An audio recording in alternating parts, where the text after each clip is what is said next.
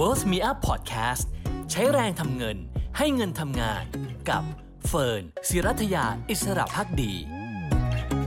ทำอย่างไรไม่ให้คนไทยแบกหนี้ไปจนแก่พาไปคุยกับคุณสุรพล โอภาสเสถียรผู้จัดการใหญ่บริษัทข้อมูลเครดิตแห่งชาติจำกัดหรือเครดิตบูโรตัวอย่างของคนวัยเกษียณที่ผ่านมาแล้วหลายต่อหลายวิกฤตทั้งวิกฤตสุขภาพและวิกฤตการเงินสวัสดีค่ะคุณสุรพลคะสวัสดีครับอยากรู้ค่ะว่าคนไทยเนี่ยยิ่งแก่ยิ่งจนจริงหรือเปล่าคะมีส่วนจริงครับโดยเฉพาะที่เราเห็นจากตัวเลขนะครับอายุ55ก็ยังมีหนี้อีก5ปีจะเกษียณก็ยังมีหนี้ก้อนใหญ่นะครับหลักๆที่เราเห็นภาพเยอะๆที่ชัดเจนและมีข้อมูลรองรับนะครับเกษตรกรไทยนะครับหนี้เกษตรกรเนี่ย1 ล้านบาทปรากฏว่าเกษตรกรที่มีอายุ55ขึ้นไปอีก5ปีจะเกษียณมีแบกหนี้ไปประมาณสัก 470,000 ล้านแล้วก็เราเห็นคนที่อายุ80แล้วก็เป็นหนี้เสียนะครับชำระหนี้ไม่ได้นะเป็น NPL นะครับแล้วก็ทุกวันนี้ก็ไม่รู้จะเป็นยังไงอีกกลุ่มหนึ่งที่เราเห็นอย่างชัดเจนมากนะครับข้อมูลยืนยันก็คือกลุ่มคุณครูและบุคลากรทางการศึกษาซึ่งมีหนี้2-3 ทางมีหนี้สหกรณ์หักหน้าซองใช่ไหมครับเงินเกษียณเข้ามาก็ถูกหักบางรายนี่นะครับหลังเกษียณเนี่ยมีรายได้ประมาณสัก 35,000 บาท 36,000 บาทเชื่อไหมครับว่าถูกหักเนี่ยหนี้ก้อนนั้นก้อนนี้เนี่ยหักไปเรื่อยๆเนี่ยเหลือจริงๆเนี่ย 3,500 โอ้ 90% หายไปเลยใช่หรืออย่างล่าสุดที่ผมเห็นตัวเลขชัดๆเลยนะครับเป็นข้าราชการนะแล้วก็ไปกู้เงินยอดหนี้เนี่ย 260,000 บาทต้นนะครับแล้วก็จ่ายดอกเนี่ยเดือนละ 3,000 นะครับดอกเนี่ยเดือนละประมาณ 3,000 เพราะดอกเบี้ยมันแพงอ่ะไม่มีหลักประกันนี่ไม่มีหลักประกันจ่ายมา11 ปีแล้วนะ120 กว่าเดือนแต่ว่าจ่ายได้แต่ดอก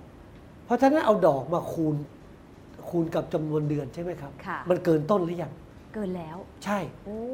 แต่ต้นไม่ลดนะก็คือต้องจ่ายไปเรื่อยๆใช่อันนี้ก็คืออาการที่ธปท.หรือแบงก์ชาติเขาเรียกว่าเป็นหนี้เรื้อรังก่อนจะเกษียณแทนที่จะเกษียณสุขเนี่ยมันจะเกษียณทุกข์นะครับมันก็เลยมีคำพูดหลายๆอย่างซึ่งสะท้อนออกมาใช่ไหมครับแก่ก่อนรวยป่วยก่อนตายอย่างนี้เป็นต้น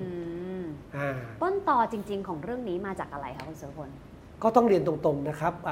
2-3 สาเหตุ1ก็คือว่ารายได้ของบ้านเรานี่อาจจะไม่พอ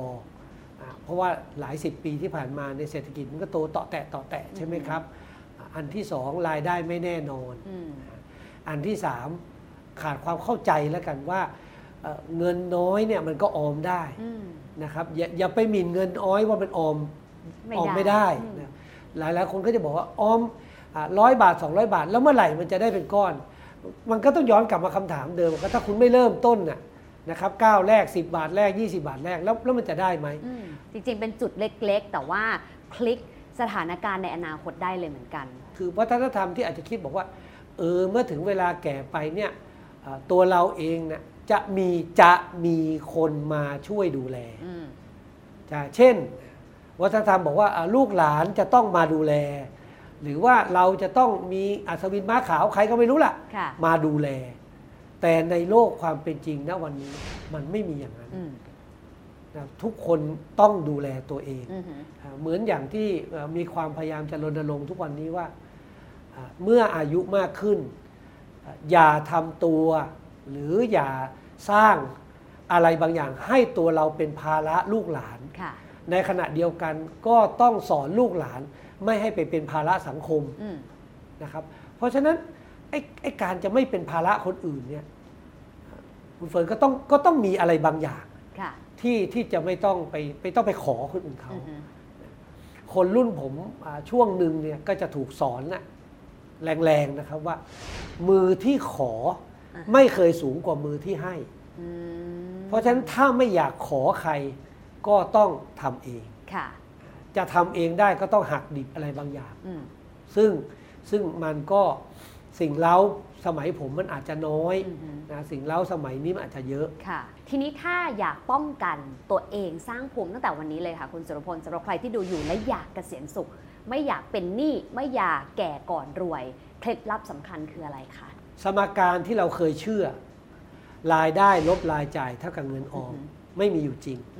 เพราะว่ารายจ่ายจะถูกกระตุ้นถูกไหมครับคุณเฟิร์นไปดูป้ายในกรุงเทพไปแล้วไม่มีป้ายไหนทั้งป้ายบอกให้เก็บตังค์นะมีแต่ป้ายให้ใช้ตังค์เพราะฉะนั้นสมการที่ถูกต้องคือรายได้ลบเงินออมเท่ากับรายจ่ายนั่นหมายความว่าเรามีรายได้ถูกหักไปออมประกันสังคมก็ดีนะครับสำรองเลี้ยงชีพเงินของเรานะแต่เขาไม่ให้เราจับแล้วเขาก็หักไปเก็บ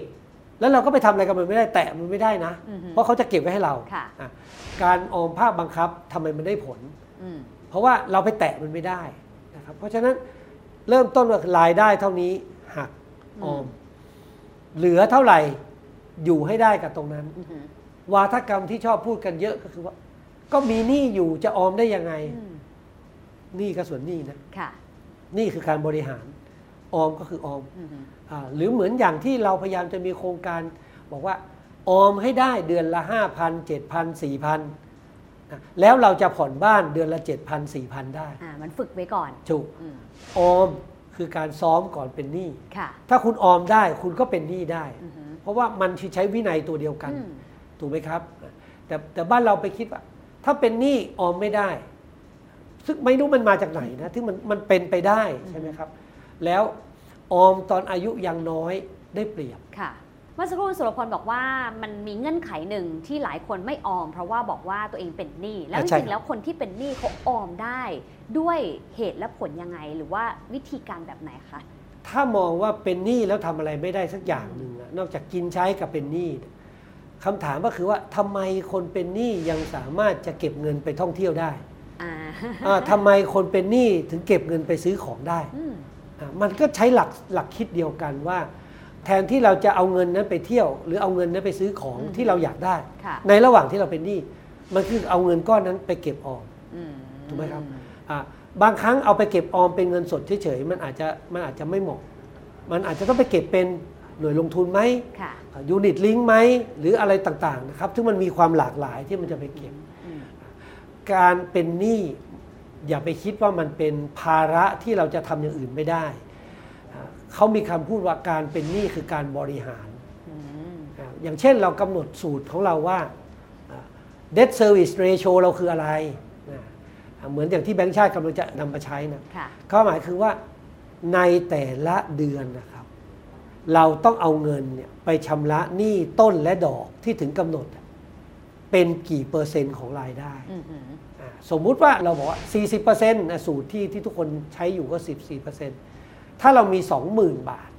นะรายได้เรา 20,000 428จะเป็นหนี้เท่าไหร่ไม่รู้แหละแต่ว่าผ่อนได้ทุกสิ่งอย่าง 8,000 นะเราก็จำกัดพอเราจำกัดว่าเราจะผ่อนทุกอย่างได้ 8,000 เราก็จะเป็นหนี้ได้จำกัดถูกไหมครับเพราะว่ามันเป็นสูตรที่มันยันกันอยู่ใช่ไหมครับมันก็คือการปรับปรุงพฤติกรรมให้เราเนี่ยอยู่กับความเป็นจริงว่าเรามี cash flow เท่านี้เงินไหลเข้าเท่านี้เงินเราไหลเข้า 20,000 แต่เราจะไปใช้ชีวิตแบบ 200,000 แบบที่เราอยากเป็นเงินไหลออกมันทำไม่ได้บางคนก็อาจจะเจอวิกฤตมาก่อนจนถูกบังคับให้ต้องเปลี่ยนก็มีอย่างผมพูดได้เลยนะครับผมหัวใจวายเฉียบพลันเพราะว่ากินของหวานเป็นเบาหวานแต่ว่าตัวที่ไม่เป็นไรหรอกเราก็คงไม่เป็นไรเราก็ไม่เป็นไรใช่ไหมครับเราก็กินไอ้ลิ้นจี่กระป๋องตอนกลางคืนกินทุเรียนบางครั้งกินวันละลูกเลยนะครับแล้วก็ทำงานใช่ไหมครับพักผ่อนน้อยมั่งไม่มากมั่งวันหนึ่งเกือบมันตายเลยนะครับหัวใจหยุดเต้นไป26 วิแล้วหมอปั๊มขึ้นมาได้วันที่ทุกอย่างอยู่กับตัวคือสายไฟสายระยงระยางเนี่ยเราเคยเห็นแต่ในหนังชิคาโกอ่ะใช่ฮอสพิทอลใช่ไหมแล้ววันที่มาเจอกับเราอ่ะเราจำภาพนั้นได้นะว่าไอตอนที่เขาเอาจับเราบนเข้าเตียงแล้วก็มีเสียงไซเรนอ่ะเราวิ่งไปน่ะแบบเดียวกันในหนังอ่ะแต่มันเกิดขึ้นกับชีวิตเราแล้วอ่ะแล้วหลังจากนั้นมาคืออาทิตย์ละ 2 วันต้องไปวิ่งออกกำลังกายเอาเท่าที่ไหวคำถามก็คือว่ามันไม่ควรจะไปถึงตอนนั้นไหมอันนี้ก็อยากให้คิดนะครับ ดูเหมือนว่าเรื่องสุขภาพก็สำคัญเหมือนกันในวัยเกษียณนะคะจริงๆแล้วเราควรจัดสรรไม่แน่ใจเวลาเงินหรือว่าลำดับความสำคัญของชีวิตยังไงในมุมของคุณสุรพลว่าการที่เราจะเตรียมเกษียณให้มีความสุขได้อะไรสำคัญที่สุดในมุมของคุณสุรพลแล้วก็ไล่ลำดับมาอันดับแรกนะครับคนที่จะต้องเกษียณเนี่ยสิ่งแรกสุดเลยที่ต้องคิดนะครับผมเนี่ยอีก3ปีจะเกษียณนะครับตอนนี้60ต้องเกษียณ63ตามสัญญาจ้าง1ต้องลงให้เป็นนะอยู่ให้ได้นะวันนี้อาจจะใส่เสื้อสูทวันนั้นไม่จำเป็นต้องคิดวันนี้เลยว่าสูตรตัวนี้จะเอาไปให้ใครจะไปให้ใครจะขายไหมจะเปลี่ยนเป็นเงินไหมต้องเตรียมตัวนะครับต้องลงให้เป็นอันที่สองตั้งคำถามว่าตัวเองว่าชีวิตหลังเกษียณวันหนึ่งจะใช้กี่บาทแล้วเราควรจะมีชีวิตอยู่ไปประมาณสักเท่าไหร่อายุเฉลี่ยคนไทยก็74ใช่ไหมครับถ้าเราอยู่ที่สมมติ60 74ก็อีก14ปีใช่ไหม14ปีแต่1ปีมี365วันก็คูณไปสิครับแล้วก็คูณ300บาทสมมุตินะเอามาตรฐานขั้นต่ำ400บาทต้องเป็นเท่าไหร่ถามว่ามียังเตรียมไว้ยังนะครับก้อนนั้นขณะเดียวกันอีกก้อนหนึ่งคือสุขภาพล่ะประกันสุขภาพเราจะหมดเมื่อไหร่ประกันชีวิตเราจะหมดเมื่อไหร่อย่าลืมว่าคนอายุเยอะประกันจะแพงใช่ไหมครับเตรียมยังมียังนะครับถ้าไม่อยากจะต้องใช้เงิน2ก้อนนั้นอาทิตย์หนึ่งเดินวิ่งเท่าไหร่กี่กิโลต่อวันคือทุกอย่างมันมีกติกาของมันสุดท้ายก็คือว่าการใช้ชีวิตกับคนที่ต่างวัยกับเราความคาดหวังที่เราจะมีกับเขา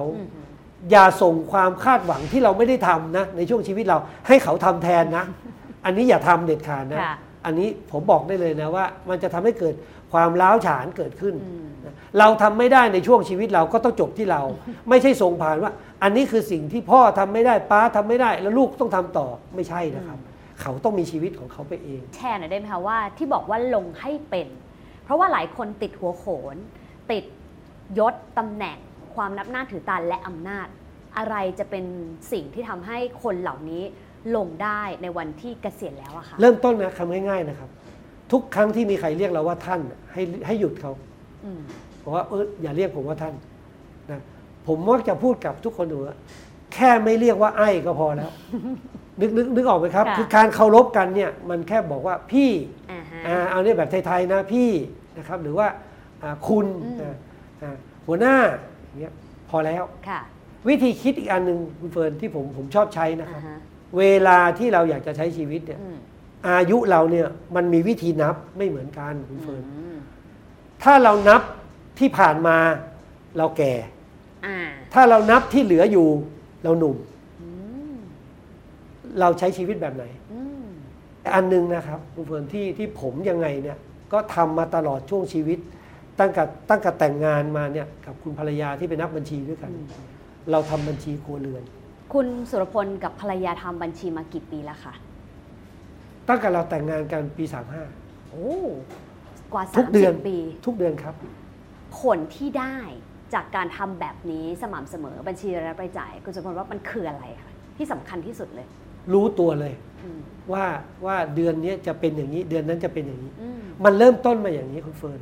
เกิดวิกฤตเศรษฐกิจตอนปี40วันนั้นน่ะเรา2คนเป็นนักบัญชีนะครับภรรยาผมก็ทำธุรกิจส่วนตัวนะครับทำร้านขายขนมเล็กๆผมก็ทำงานองค์กรที่ IFCT ตั้งคำถามตัวเองว่าเรามีเงินออมเก็บเท่าไหร่ช่วงนั้นมนุษย์ทองคำใช่ไหมก่อนวิกฤตเรามีการซื้อหุ้นเราก็ได้กำไรมาเรามี2 ล้าน 1ผมพูดไม่อายเลยนะมี2 ล้าน 1แล้วมีหนี้บ้านกับหนี้รถแล้วมีลูก3 คนแล้วก็มีพี่เลี้ยงที่ต้องดูแลลูกผมอีก1 คนนะครับหมาอีก3 ตัววันนั้นน่ะเราคิดบัญชีแล้วเดือนหนึ่งต้องใช้ 30,000 บาทนั่นหมายความว่าผมต้องเอา2 ล้าน 1ตั้งเอา 30,000 บาทหารเพื่อดูว่าใช้ได้กี่เดือน70คือ5 ปีกว่าถูกไหมวิกฤตมันเพิ่งเริ่มแล้วผมได้รับผลกระทบก็คือลดเงินเดือน 20% ในครั้งแรกแล้วลดอีก 30% คือลดครึ่งหนึ่งแล้วตอนที่เอาคนออกจำได้ไหมครับแต่ยังมีงานอยู่นะ มันมาแล้วค่ะ แล้วเราก็ไม่รู้เหมือนกับที่เราเจอโควิดอ่ะเราไม่รู้ว่าอีก3 ปีจบเปล่าล่ะย้อนหลังไปเราไม่รู้วันนั้นเราพูดกันตรงๆนะเดือนละ 30,000 วินัยใช้แค่นี้อยู่ให้ได้7 ปีอยู่ให้ได้7 ปี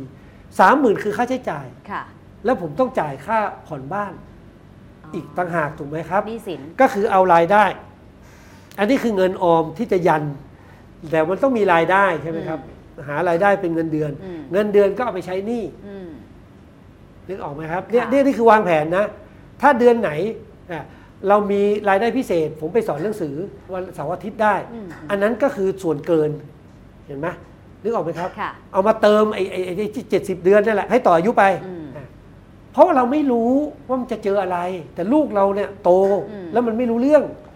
ไอ้ตรงนี้เนี่ยมันก็เลยเป็นจุดที่ทำให้เราเนี่ยรู้ว่ามันต้องเราแวดระวังทุกวันนี้ผมก็ยังต้องเอาเงินนะครับใส่ไป 5,000 บาทต่อเดือนใส่เข้าไปในบัญชีไอ้มัธยัสถ์อ่ะค่ะก็ยังใส่ลูกก็ยังใส่นะแล้วคุณแม่เขาก็ยังทวงลูกทุกเดือนที่ทำงานว่าเมื่อไหร่เธอเอามาใส่ใช่ไหมครับทั้ง3 คนเลยใช่ก็คือแกจะมีความเก่งอย่างนึงคือถ้าตราบใดไม่โอนมาออมก็จะทวงอยู่นี่แหละค่ะเพราะฉะนั้นลักษณะแบบนี้ใช่ไหมครับการที่เราเผชิญกับวิกฤตตอนนั้นถูกไหมฮะแล้วเราก็มาเผชิญอีกทีตอนไหนน้ำท่วมจำได้ไหมน้ำท่วมเราต้องนึกขึ้นแต่ตอนบ้านน้ำท่วมน้ำมันเข้าบ้านเรานึกอยู่ปาเก้ลอยเรานึกถึงอะไรซ่อมบ้านเท่าไหร่ต้องหาตังค์มาซ่อมสร้างเท่าไหร่ละนึกภาพตามนะมันจะมีอย่างนี้มาเรื่อยๆผมเลยอยากจะเริ่มต้นอย่างนี้ว่าสำหรับคนปัจจุบันเนี้ยน้องๆปัจจุบันเนี้ยก่อนจะซื้อกระเป๋ารองเท้าอะไรก็ตามให้มีเงินสดอยู่ในบัญชีของตัวเองไม่ยืมใครนะ6 เท่าของรายจ่ายถ้าเรามีรายจ่าย 20,000 บาท6 2 12คุณต้องมี120,000อยู่ในบัญชีทุกขณะจิตเกินจากนั้นคุณจะไปซื้ออะไรก็ไปซื้อแต่ห้ามน้อยกว่านี้ห้ามต่ำกว่านี้อันนี้คือเขาเรียกขั้นต่ำถ้าภาษาบัญชีเขาเรียก buffer stock ใช่ไหมครับก็คือสินค้าคงคลังขั้นต่ำที่จะต้องมีใช่ไหมที่จะไม่ต้องไปออกปากยืมใครอันนี้คือกฎเหล็กนะครับส่วนกฎเหล็กอันสุดท้ายซึ่งครอบครัวอื่นอาจจะไม่มีแต่ครอบครัวผมมีคือว่าจะไม่ค้ำประกันหนี้ให้ใครทั้งสิ้นไม่ว่าคนนั้นจะเป็นพี่เป็นน้องเป็นญาติผมไม่ค้ำไม่มีวันค้ำแล้วคุณภรรยาผมก็จะไม่ค้ำแล้วเรา2 คนก็ตกลงกันเป็นกฎเหล็กนะอันนี้พูดได้เลยนะครับค้ำวันไหนหย่ากันวันนั้นเพราะว่าอะไรเอาความมั่นคงของตัวเองไปอยู่บนนิสัยคนอื่นไม่เอาอันนี้คือการบริหารความเสี่ยงของเราเลยไม่ค้ำนะครับถ้าให้คือให้เหมือนที่คุณสุรพลพูดตั้งแต่ต้นว่าเราต้องไม่เป็นภาระคนรุ่นหลังเราต้องดูแลตัวเองให้ได้นะคะสุดท้ายค่ะอยากฝากอะไรให้กับคนที่อยากเกษียณสุขซึ่งอาจจะเป็นรุ่นคุณสุรพลหรือรุ่นที่น้องกว่านี้ก็คืออายุอาจจะยังไม่ใกล้เกษียณให้เขาได้เตรียมตัวในวันนี้ค่ะมันเป็นเรื่องน่าเสียดายนะถ้าเราตายก่อนเงินหมดแต่มันจะเป็นเรื่องน่าสลดถ้าเราเงินหมดก่อนตายลองคิดภาพนะครับหลายท่านเนี่ยลองคิดภาพนี้นะครับเราเจ็บไข้ได้ป่วยหรือเราไปไหนไม่ได้แล้วในวันที่1ของเดือนเราต้องนั่งรอไปอีก30 วัน25 วันเพื่อรอให้ลูกหลานเอาเงินมาให้เราเพื่อให้เราดำรงชีวิตในเดือนถัดไปคำถามคือชีวิตอย่างนั้นเราอยากได้ไหมถ้าชีวิตอันนั้นเราไม่อยากได้เราก็ต้องช่วยเหลือตัวเองในยามที่เรายังมีพลังทำงานอยู่ค่ะ สิ่งที่คุณสุรพลเล่าให้เราฟังนะคะจริงๆตั้งต้นอย่างแรกเลยเนี่ยก็คือเราต้องมีเป้าหมายชัดก่อนนะคะว่าเราจะพึ่งตัวเองนะคะไม่ว่าจะด้วย personal ส่วนตัวหรือว่าเป็นคู่ชีวิตนะคะที่ดูแลกันตั้งแต่ต้นแต่ว่าบทเรียนหนึ่งที่คุณสุรพลแชร์ให้กับพวกเราแล้วก็เชื่อว่าถ้าใครหลายคนได้ทำตามก็คือจดบันทึกรายรับรายจ่ายนะคะไม่ว่าจะเป็นบุคคลหรือว่าเป็นครอบครัวเนี่ยตลอด30 ปีเลยนะคะทำให้น้อยที่สุดก็คือได้รู้จักตัวเองมากขึ้นและมากกว่านั้นก็คือทำให้เรารู้ว่าพร้อมแค่ไหนในวัยเกษียณซึ่งวันนี้คุณสุรพลพร้อมแล้วนะคะถามว่าเคล็ดลับสำคัญที่คุณสุรพลบอกเราคืออะไรหนึ่งก็คือจริงๆแล้วถ้าอยากเกษียณต้องลงให้เป็นนะคะซึ่งเรื่องนี้อาจจะไม่ใช่เรื่องง่ายแต่ทุกคนก็ต้องมีจุดปล่อยวางให้ได้นะคะไม่ว่าจะเป็นเรื่องของภาระเข้าของตำแหน่งหน้าที่อำนาจหรือว่าชื่อเสียงก็ตามค่ะส่วนที่2นะคะก็คือเรื่องของเงินเนี่ยแหละค่ะซึ่งจริงๆแล้วถ้าย้อนกลับไปที่คุณสุรพลเล่าให้เราฟังเหมือนว่านั่นก็คือจุดเริ่มต้นมาจากวิกฤตเหมือนกันคือปี 2540 ที่ทำให้กลับมาสนใจเรื่องนี้แล้วก็ให้ความสำคัญมาตลอดกว่า30 ปีที่ผ่านมาแต่พอวิกฤตทำให้เห็น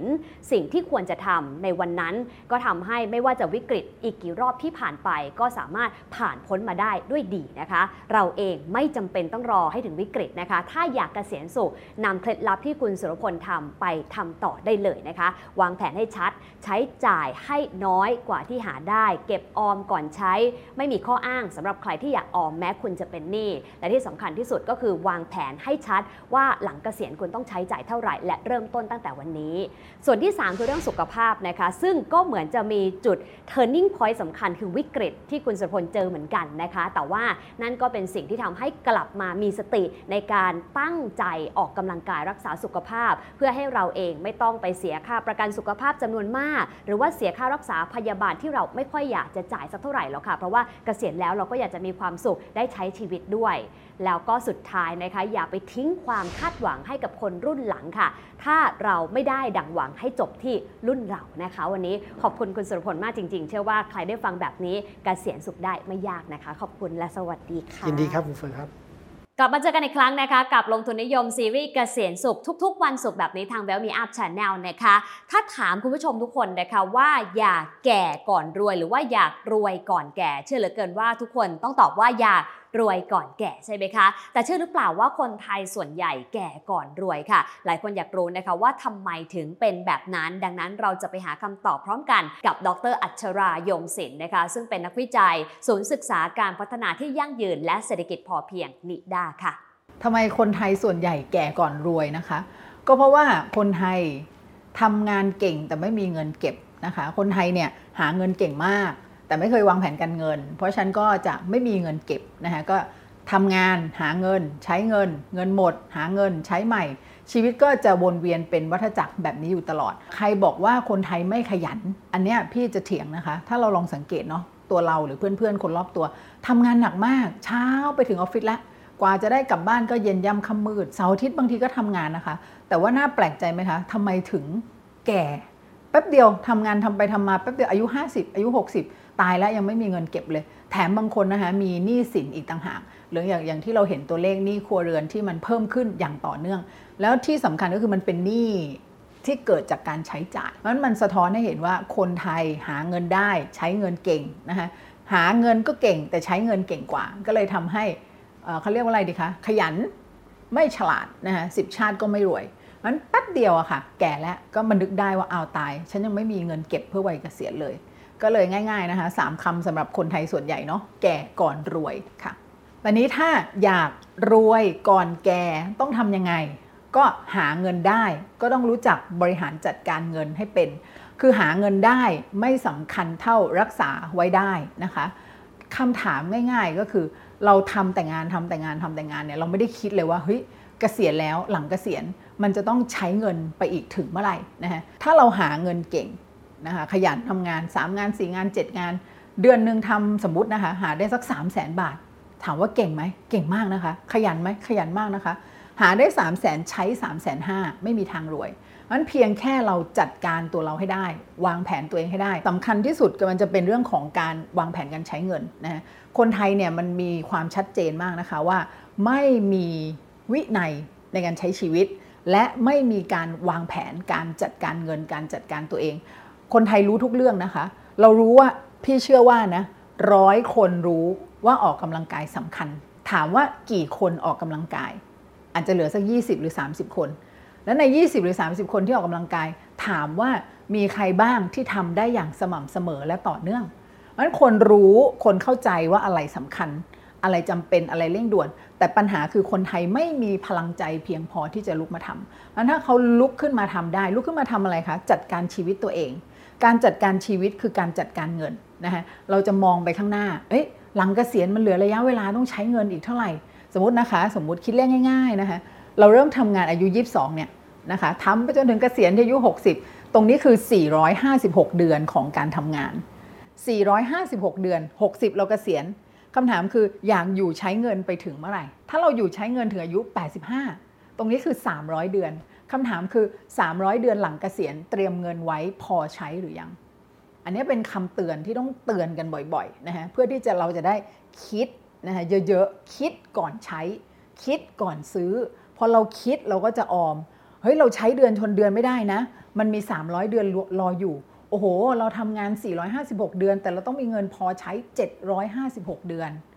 นั้นมันใช้เดือนชนเดือนไปเรื่อยๆหลังเกษียณเราจะลำบากนะฮะมันถ้าเราคิดเราวางแผนเราจัดการตัวเองได้เราจะรวยก่อนแก่นะคะเพราะเราคิดระยะยาวเราคิดถึงอนาคตเสมอนั้นภูมิคุ้มกันทางการเงินง่ายๆของคนไทยก็คือคิดก่อนใช้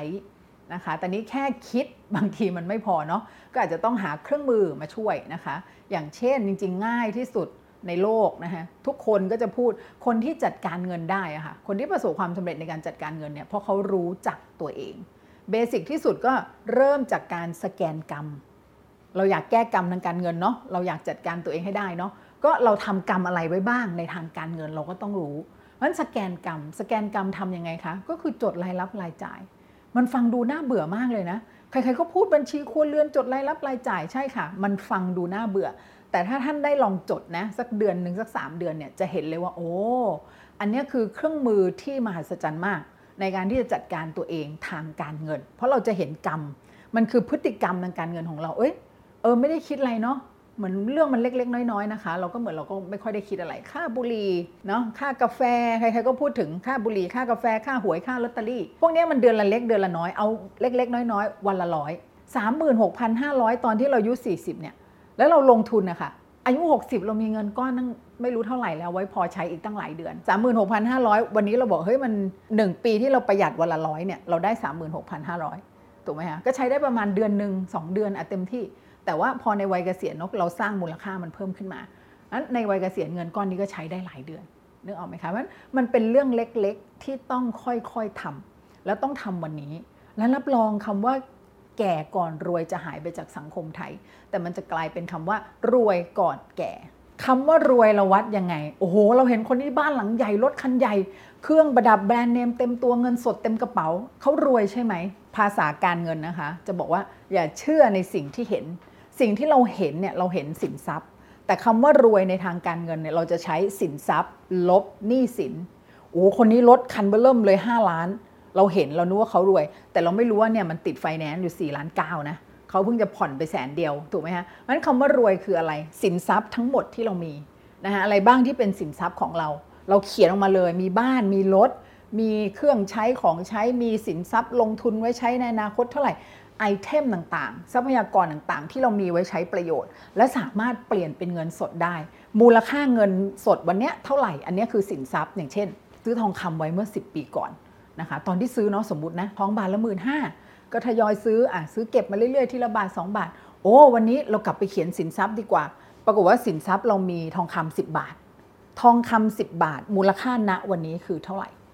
ตีง่ายๆกลมๆสมมุติวันนี้ 30,000 โอ้โหมูลค่าทองคำเนี่ยมันคือ 300,000นั้นเรามีแล้วสินทรัพย์ตัวที่1ใช่ไหมคะเรามีรถยนต์คันนี้ซื้อเมื่อ5 ปีก่อนราคาตอนนั้นมันสมมุติ1 ล้านอาจารย์บอกว่าเราต้องเขียนเป็นสินทรัพย์นะเราก็จะเขียนรถยนต์แต่มันจะไม่ใช่1 ล้านบาทนะคะมันอาจจะเหลือแค่ 400,000 บาท 300,000 บาทนี่คือมูลค่าของสินทรัพย์ที่เรามีสินทรัพย์อะไรเท่าไหร่ตั้งไว้แล้วหนี้สินล่ะณวันนี้เรามีหนี้สินอะไรเท่าไหร่ตั้งไว้งั้นพอเราเอามูลค่าสินทรัพย์ลบออกด้วยหนี้สินส่วนที่เหลือตรงนี้ค่ะคือส่วนของฉันตัวนี้ภาษาการเงินจะเรียกว่าความมั่งคั่งสุทธิหรือภาษาง่ายๆมันก็คือคำว่ารวย เพราะฉะนั้นรวยไม่รวยไม่ได้ดูสินทรัพย์แต่เราจะดูสินทรัพย์ลบหนี้สินมันเหมือนเรามีตุ่มน้ำใบหนึ่งนะคะมีตุ่มใส่น้ำหนึ่งใบเราจะเรียกตุ่มใบนี้ว่าตุ่มน้ำแห่งความมั่งคั่งใครไม่มีหนี้สินเลยบ้านผ่อนหมดแล้วรถผ่อนหมดแล้วไม่มีหนี้สินเลยน้ำเต็มตุ่มอันนี้รวยจริงทั้งหมดของเขาเป็นของเขาหมดเลยเขามีสินทรัพย์3 ล้านสินทรัพย์ทั้งหมดเป็นของเขาเพราะฉะนั้นเขาเป็นเจ้าของสินทรัพย์ทั้งหมดอันนี้รวยนะคะแต่บางคนไม่ใช่มีตุ่มใบใหญ่แต่มีน้ำครึ่งตุ่มเพราะว่าอีกครึ่งตุ่มมันยังมาเติมไม่ได้มันเป็นของเจ้าหนี้อยู่นะคะเพราะฉะนั้นมันง่ายๆนึกภาพความรวยให้นึกภาพตุ่มน้ำแห่งความมั่งคั่งเรามีน้ำเต็มตุ่มแล้วหรือยังถ้าเราไม่มีหนี้สินนะคะน้ำเต็มตุ่มทั้งหมดคือของเราแปลว่าเรารวยตอนนี้ก็อาจจะมีคำถามหนูยังมีหนี้สินนะอาจารย์ก็ไม่เป็นไรนะคะเป็นหนี้ได้เป็นหนี้ดีให้เป็นหนี้แต่พอดีในตุ่มน้ำเราเนี่ยนะคะสมมติเรามีสินทรัพย์ทั้งหมดมูลค่า2 ล้านเรามีเจ้าหนี้อยู่ประมาณ1 ล้านนั้นมันก็มีส่วนของฉันอยู่1 ล้านอันนี้โอเคเจ้าหนี้ครึ่งหนึ่งเจ้าของครึ่งหนึ่งในทางการเงินบอกอันนี้ยอมรับได้50-50แต่ถ้าคุณมีสินทรัพย์2 ล้านเป็นของเจ้าหนี้ไป1.8 ล้านเหลือเป็นส่วนของเราแค่200,000อันนี้ไม่โอเคแล้วค่ะนะคะเพราะว่าเจ้าหนี้เยอะเกินไปนะคะมันเป็นหนี้ได้เป็นหนี้ที่ดีๆและให้เป็นหนี้แต่พอดีนะคะพอเป็นหนี้แล้วก็หาทางค่อยๆใช้หนี้อีกหน่อยน้ำมันก็เต็มตุ่มน้ำทั้งตุ่มก็จะเป็นของเราความมั่งคั่งก็เป็นของเราทั้งหมดแค่นี้ก็เรียกว่ารวยแล้วค่ะมองต่อไปนิดนะคะอาจารย์หนูโอเคอยู่นะหนูว่ายังมีหนี้สินอยู่แต่หนูอยากเติมน้ำให้มันเต็มตุ่มหนูต้องทำยังไงนึกภาพนะคะเราต้องขยันตักน้ำแล้วเราต้องมีขันตักน้ำเราทำงานประจำเรามีเงินเดือนเราทำงานพิเศษด้วยเราขายของออนไลน์ด้วยโอ้โหอาจารย์หนูใช้ขัน3 ใบเลยนะเนี่ยทำงาน7 วันไม่ได้พักเลยโอ้ยทำไมน้ำมันไม่เต็มตุ่มสักทีโอ้โหหนูไม่เคยดูเลยขันหนูร่วงหมดเลยอะค่ะนะคะเพราะฉะนั้นวิธีการที่อยากมีน้ำมาใส่ตุ่มคือ1ต้องขยันตักน้ำ2ไม่ประมาทในการใช้จ่ายเราต้องจดรายรับรายจ่ายแล้วอุดรูรั่วของขันเราก็จะมีน้ำในขันมาใส่ตุ่มใช่ไหมคะงั้นน้ำมันก็จะค่อยๆเต็มตุ่มนะคะมันก็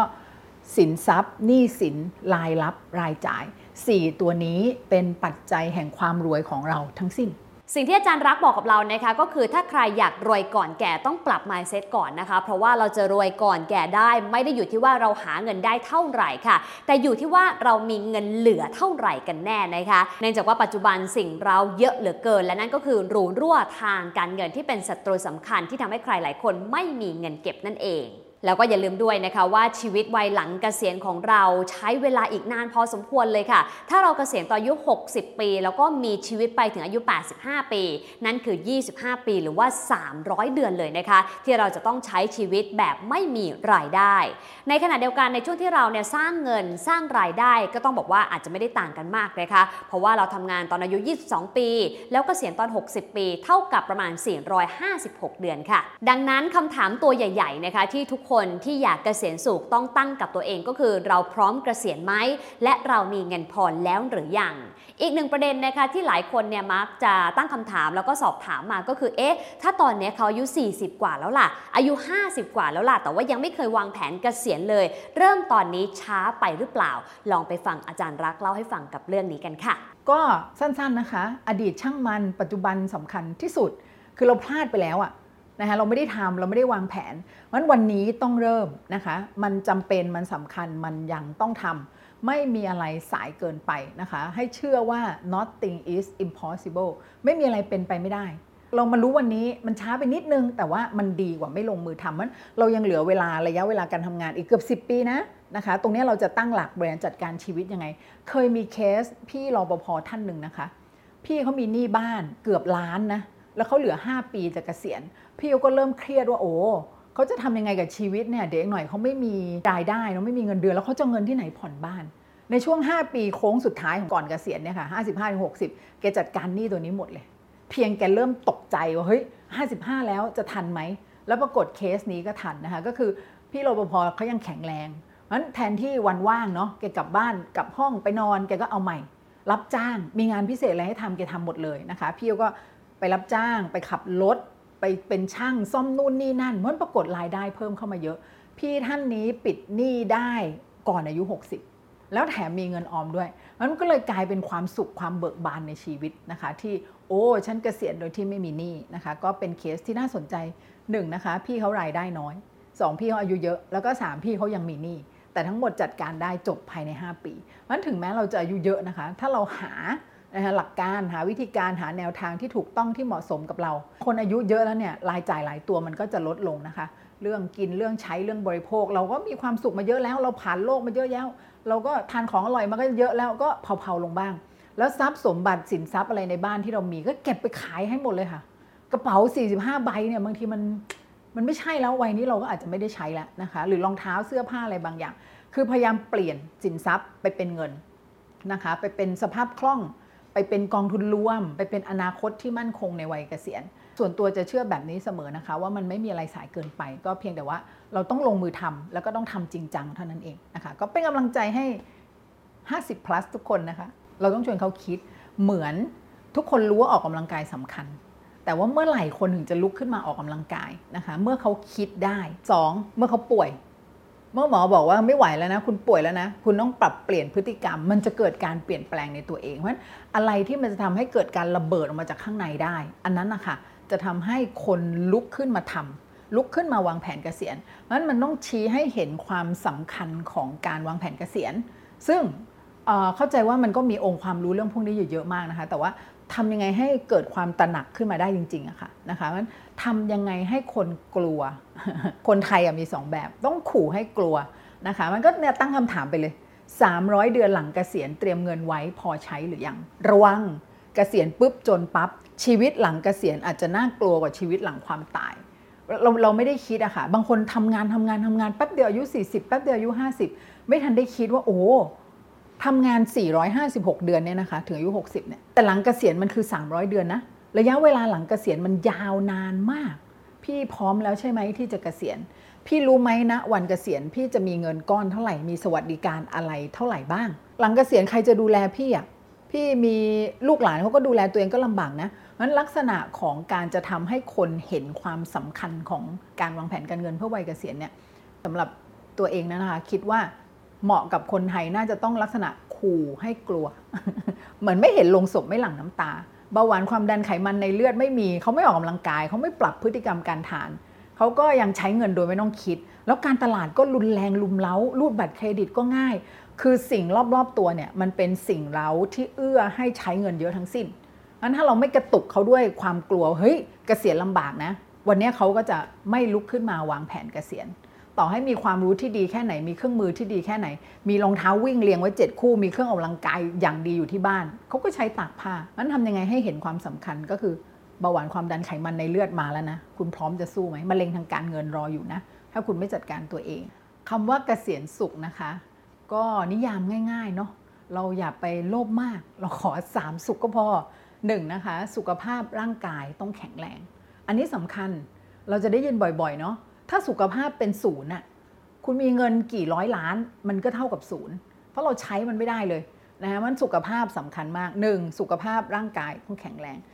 2สุขภาพทางการเงินต้องมั่นคงนะคะแล้วก็3สุขภาพจิตใจต้องเข้มแข็งงั้นเราจะต้องมี3สุขนะคะ3สุขเนี้ยทำให้ได้เราก็จะเกษียณอย่างมีความสุขอยากเกษียณสุขต้องรู้อะไรบ้างคะเอาไปเลย4รู้นะคะรู้ที่1รู้อะไรก็ไม่สู้รู้จักตัวเองสินทรัพย์หนี้สินรายรับรายจ่ายของเราเป็นเท่าไหร่ไปจดออกมาเลยค่ะสินทรัพย์หนี้สินรายรับรายจ่ายการจดข้อมูล4ตัวนี้เริ่มต้นนะคะมันจะเป็นตัวบอกต่อว่าเราต้องทำอะไรเหมือนอยากลดน้ำหนักเราก็ต้องชั่งน้ำหนักก่อนเพราะฉะนั้นรู้ที่1นะคะรู้อะไรก็ไม่สู้รู้จักตัวเองสินทรัพย์หนี้สินรายรับรายจ่ายรู้ที่2ค่ะรู้อะไรก็ไม่สู้รู้จักพอนะคะถ้าเราศึกษาหลักพอเพียงเนี่ยมันจะมี3ห่วงที่ต้องนึกถึงเสมอพอประมาณมีเหตุผลมีภูมิคุ้มกันจะซื้อกระเป๋าใบใหม่ถามตัวเองพอประมาณไหมมีเหตุผลไหมมีภูมิคุ้มกันไหมจะไปลงทุนในหุ้นพอประมาณคือแค่ไหนเรามีเหตุผลไหมเราเลือกหุ้นฉลาดใช่ไหมเรามีภูมิคุ้มกันมีความรู้ในการลงทุนไหมงั้นรู้อะไรก็ไม่สู้รู้จักพอนะคะรู้ที่3ค่ะสำคัญมากรู้อะไรก็ไม่สู้รู้แล้วทคือต้องทำทันทีเรารู้เยอะไปหมดแต่เราไม่เคยทำอะไรเลยมันก็ผลสำเร็จมันก็ไม่เกิดนะฮะและสำคัญที่สุดในทั้งหมดคือรู้ที่4รู้อะไรก็ไม่สู้รู้แล้วตนคือต้องทำต่อเนื่องการวางแผนการเงินมันเป็นเรื่องของปัจจุบันและอนาคต ซึ่งมันระยะยาวมากอะค่ะมันต้องเป็นลักษณะการทำสม่ำเสมอทำต่อเนื่องทำไปเรื่อยๆจากเงินเล็กๆๆๆสะสมไปเดี๋ยวมันก็เยอะขึ้นนะคะเขาบอกว่าให้เราทำสิ่งเล็กๆเล็กๆเล็กๆแต่ทำสม่ำเสมอเดี๋ยวปาฏิหาริย์มันจะเกิดเองนะคะเพราะฉะนั้นเราจะเกษียณสุขได้นะคะไม่ยากเลยทุกคนทำได้แน่นอนค่ะ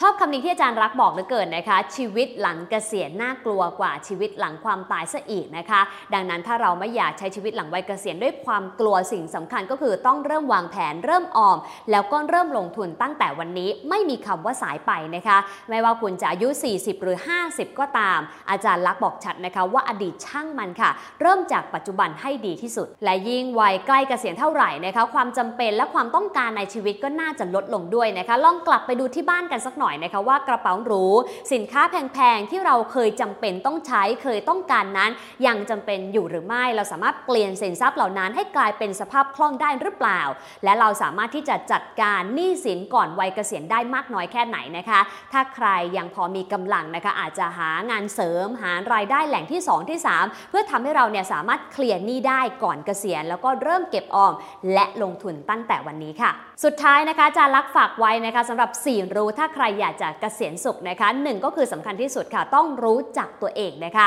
2ก็คือต้องรู้จักพออันนี้ถือว่าพูดง่ายแต่ทำไม่ง่ายเลยแต่ถ้าใครทำได้เกษียณสุขก็ไม่ไกลเกินฝันนะคะ3ก็คือรู้ท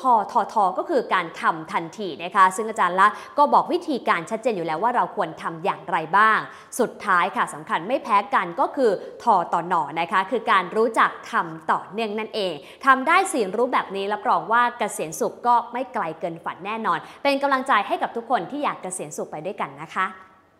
หลายคนนะคะอยากจะเกษียณสบายนะคะแล้วก็อาจจะมีตัวเลขในใจที่แตกต่างกันไปวันนี้ฟันขอยกตัวเลข8หลักก็คือ10ล้านบาทมานะคะเพื่อให้ทุกคนตั้งเป้าหมายไปให้ถึงแล้วก็เกษียณสุขไปพร้อมๆกันนะคะซึ่งวันนี้ฟันอยากจะมาให้ทุกคนนับตั้งแต่1เลยนะคะว่าเราจะเริ่มต้นมี10ล้านได้อย่างไรนับถึง5ปุ๊บ10ล้านไม่ไกลเกินฝันแน่นอนนะคะเดี๋ยวเรามาค่อยๆนับกันเลยค่ะนับ1ก่อนเลยนะคะอย่างแรกเนี่ยเราต้องรู้ความจริงก่อนค่ะความจริงก็คือการมี10ล้านในวัยเกษียณของแต่ละคนในแต่ละวัยที่คนรับความเสี่ยงได้ไม่เท่ากันต้องบอกว่ายากง่ายต่างกันนะคะจริงๆแล้วเราอาจจะต้องดูก่อนว่าวันนี้เราอายุเท่าไหร่อีกกี่ปีถึงวัยเกษียณแล้วเราก็รับความเสี่ยงได้แค่ไหนเพราะความเสี่ยงที่รับได้ก็จะมาพร้อมกับผลตอบแทนที่เรามีโอกาสจะได้รับด้วยค่ะเฟิร์นมีตารางมาฝากกันนะคะเดี๋ยวไปไล่ดูแต่ละช่วงวัยเลยนะคะแล้วก็จะยกตัวอย่างให้เห็นภาพชัดมากขึ้นฝั่งซ้ายมือนะคะที่เห็นก็คือผลตอบแทนเฉลี่ยต่อปีที่คาดว่าจะได้รับนะคะซึ่งแต่ละคนก็อาจจะได้รับไม่เท่ากันขึ้นอยู่กับว่าเรานำเงินไปลงทุนในอะไร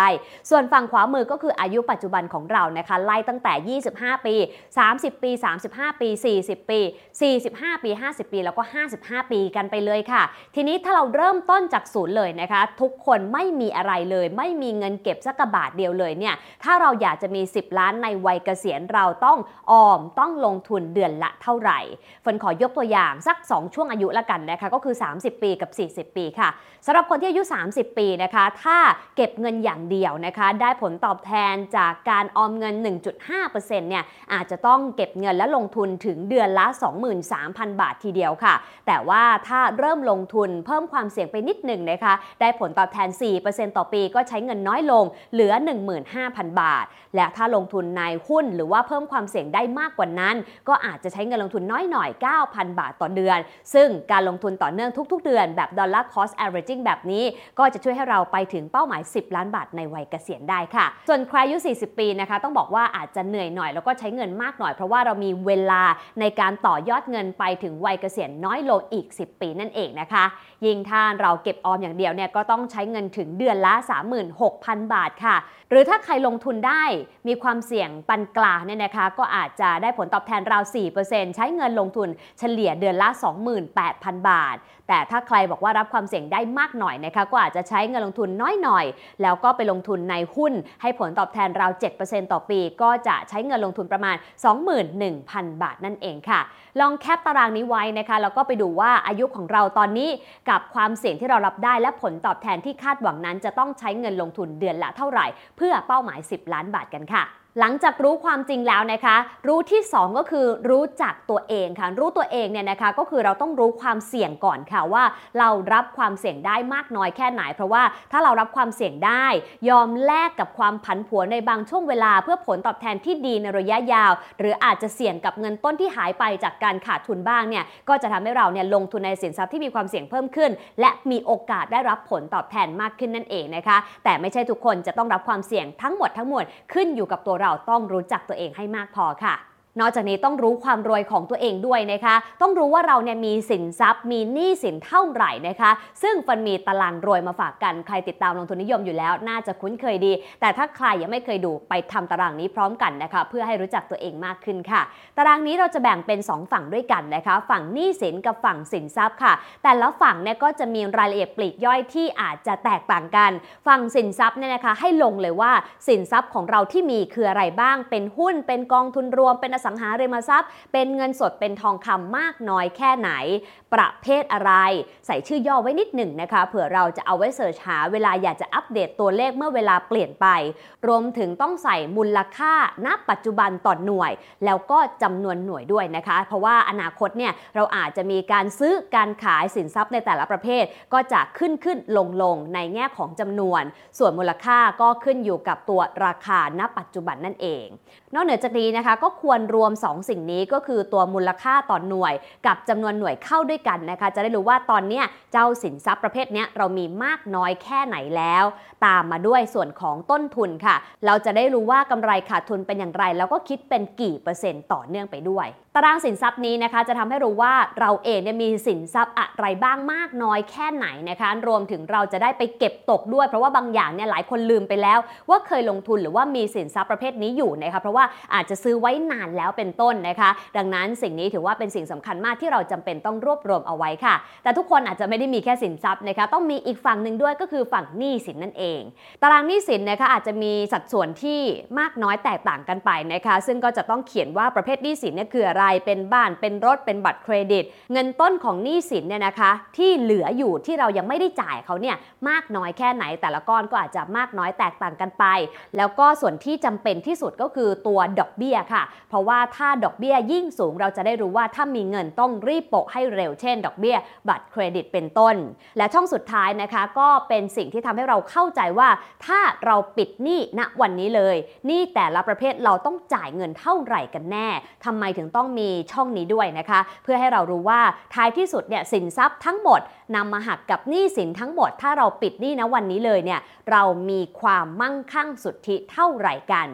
โดยความมั่งคั่งสุทธิเนี่ยแหละค่ะที่เราจำเป็นต้องรู้นะคะเราจะได้ไปต่อยอดได้ว่าสรุปแล้วเนี่ยนะคะเราจะเริ่มวัยเกษียณแบบไหนดีแบบเริ่มจากศูนย์จริงๆหรือบางคนอาจจะเริ่มจากติดลบเพราะว่าหนี้สินมากกว่าสินทรัพย์และบางคนอาจจะเริ่มจากฐานที่เป็นบวกแล้วก็ได้เพราะว่าสินทรัพย์มากกว่าหนี้สินนั่นเองค่ะเฟิร์นขอยกหนึ่งตัวอย่างละกันนะคะสำหรับคนที่มีสินทรัพย์มากกว่าหนี้สินนะคะเราติดตามลงทุนนิยมมาเนอะเราก็ต้องเก็บเงินแล้วก็ต้องสะสมสินทรัพย์กันมาพอสมควรแล้วแหละสมมติว่าเรามีสินทรัพย์ประมาณสัก 500,000 บาทตั้งต้นเอาไว้นะคะในเป้าหมายเดิมเลยนะคะก็คือ10 ล้านบาทในวัยเกษียณด้วยผลตอบแทนเหมือนเดิมเลยไปดูกันดีกว่านะคะว่าเราจะใช้เงินน้อยลงแค่ไหนบ้างค่ะตัวอย่างเดิมเลยนะคะสำหรับคนวัย30 ปีค่ะถ้าเราหาผลตอบแทน 1.5% ต่อปีเงินต้นที่ใช้ในแต่ละเดือนที่ต้องออมแล้วก็ลงทุนเนี่ยจะอยู่ที่ 20,000 บาทนะคะผลตอบแทน 4% ต่อปีจะอยู่ที่ 13,000 บาทและผลตอบแทน 7% ต่อปีก็จะอยู่ที่ 6,000 บาทเห็นไหมคะว่าเราใช้เงินต้นน้อยลงพอสมควรเลยค่ะเมื่อเทียบกับกรณีที่เราเริ่มต้นจากศูนย์เพราะว่าตอนนี้เราเริ่มต้นจากฐาน 500,000 บาทที่เรามีอยู่แล้วนั่นเองเช่นเดียวกับคนวัย40 ปีนะคะก็ใช้เงินต้นน้อยลงในทุกๆอัตราผลตอบแทนที่เราน่าจะทำได้ค่ะ รู้จักตัวเองแล้วนะคะก็จะเห็นความชัดเจนมากขึ้นค่ะว่าเราอาจจะไม่ต้องเก็บเงินเหนื่อยขนาดนั้นก็ได้เพราะว่าเรามีสินทรัพย์มากกว่าหนี้สินบางส่วนไว้อยู่แล้วนะคะแล้วเราก็ค่อยๆทยอยเพิ่มสัดส่วนของสินทรัพย์เราก็สัดส่วนของเงินที่เราเตรียมไว้ในวัยเกษียณนะคะทีนี้หลังจากที่เรานับ1รู้ความจริงแล้วนะคะนับ2รู้จักตัวเองแล้วนะคะเรามานับ3กันดีกว่ารู้จักสิ่งที่ลงทุนค่ะเห็นไหมคะที่เฟิร์นบอกไว้ว่าอัตราผลตอบแทนที่บอกว่า 1.5% 4% 7% มีที่มานะคะ 1.5% ก็เหมาะสำหรับคนที่บอกว่าไม่อยากเสี่ยงเลยค่ะอยากเก็บเงินไว้นิ่งๆไม่สามารถรับความผันผวนได้นะคะขอความมั่นใจดีกว่าไม่ได้อยากได้ผลตอบแทนที่สูงถ้าต้องเสี่ยงขาดทุนนะคะคนกลุ่มนี้เหมาะกับการเก็บเงินไว้ใน e-saving ค่ะดังนั้นเงินทั้งหมดที่คุณมีไปเก็บไว้ใน e-saving เลยนะคะเปิดไปหลายๆบัญชีก็ได้นะคะจะได้ครบ10ล้านตามที่เราตั้งใจเอาไว้10บัญชีก็10ล้านบาทบัญชีละ1ล้านบาทแบบนี้เป็นต้นนะคะมีตารางมาให้ดูด้วยนะคะว่าข้อมูลล่าสุดนะคะของแต่ละสถาบันการเงินที่ให้ดอกเบี้ย e-saving ตั้งแต่ประมาณสัก 1.5% ไปจนถึง 6% เนี่ยนะคะเป็นอย่างไรเงื่อนไขก็เป็นไปตามที่ธนาคารกำหนดนะคะลองไปศึกษาเพิ่มเติมดูได้ค่ะส่วนที่2นะคะสำหรับผลตอบแทน 4% นะคะก็เหมาะสำหรับคนที่บอกว่าอยากจะออมไว้ปลอดภัยครึ่งหนึ่งอยากจะลองหาผลตอบแทนให้มากขึ้นแต่ก็ยอมรับความเสี่ยงที่เพิ่มขึ้นด้วยอีกครึ่งหนึ่งนะคะแปลว่าคนกลุ่มนี้ค่ะถ้ามีเงิน100บาทในการลงทุนเขาจะแบ่ง50บาทไปเก็บออมใน e-saving ได้ 1.5% และอีก50บาทไปลงทุนใน global equity หรือว่าหุ้นโลกเพื่อให้ได้ผลตอบแทนราวๆ 7% ต่อปีนะคะพอจับมาแมทช์กันปุ๊บผลตอบแทนที่ได้เนี่ยจะอยู่ที่ประมาณสัก 4.25% เฟิร์นก็เลยตีกลมๆให้เป็น 4% ต่อปีนั่นเองนะคะดังนั้นถ้าคุณรับความเสี่ยงได้ปานกลางเราน่าจะอยู่กลุ่มนี้ค่ะก็คือลงในแบบปลอดภัยครึ่งหนึ่งลงแบบเสี่ยงครึ่งหนึ่งนั่นเอง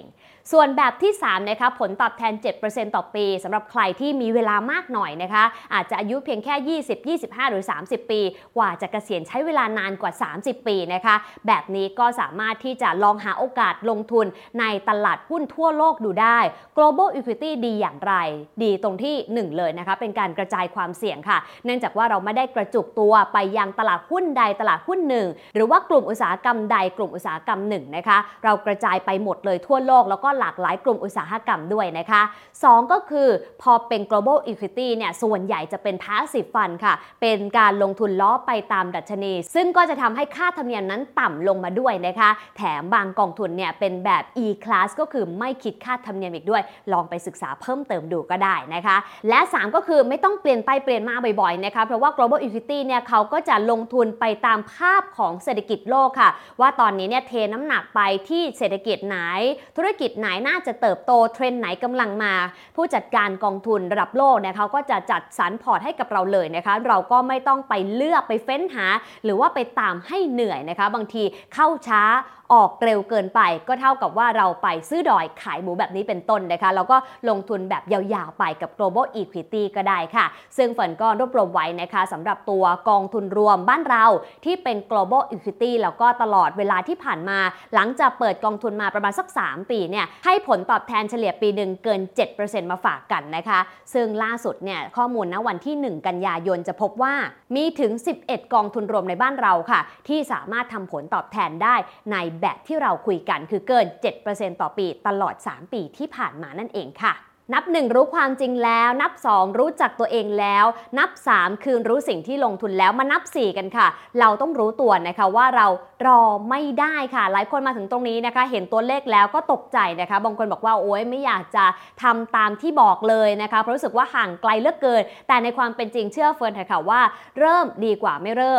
มเร็วดีกว่าเริ่มช้าเริ่มน้อยดีกว่าไม่เริ่มเหมือนกันนะคะดังนั้นท้ายที่สุดเนี่ยไม่ว่าจะเริ่มต้นลงทุนด้วยเงินหลักร้อยหลักพันหรือแค่เริ่มเก็บด้วยเงินหลักร้อยหลักพันก็ขอให้เริ่มนะคะเพื่อให้วัยเกษียณของเรานั้นเกษียณสุขเหมือนซีรีส์ของลงทุนนิยมซีรีส์นี้นั่นเองค่ะทีนี้ถ้าเรารู้ตัวว่ารอไม่ได้เราต้องทำอย่างไรมีเคล็ดลับมาให้2อย่างนะคะ1ก็คือเราต้องทำบันทึกรายรับรายจ่ายค่ะโดยปกติแล้วพวกเราไม่ค่อยรู้หรอกค่ะว่าเราเองเนี่ยสามารถจะเก็บออมได้แค่ไหนประหยัดค่าใช้จ่ายอะไรได้บ้างเพื่อเป้าหมายวัยเกษียณที่ใช้เวลาอีกนานแต่ก็ใช้เงินเยอะมากนะคะดังนั้นการทำบันทึกรับจ่ายจดบวกจดลบไปในโน้ตธรรมดาก็ได้เลยในมือถือของเราเนี่ยนะคะเงินเข้ากดบวกเงินออกกดลบนะคะแล้วเราก็จะเห็นเลยว่าแต่ละวันแต่ละสัปดาห์แต่ละเดือนเนี่ยเราเสียตังค์ไปกับอะไรบ้างไอ้ตัวเครื่องหมายลบเนี่ยแหละค่ะที่เราควรมารีวิวในทุกๆเดือนนะคะเราจะได้รู้ว่าเฮ้ยเราเสียเงินไปกับอะไรที่ไม่จำเป็นหรือเปล่าบางคนเนี่ยเสียให้กับค่าน้ำดื่มบางคนเสียให้กับ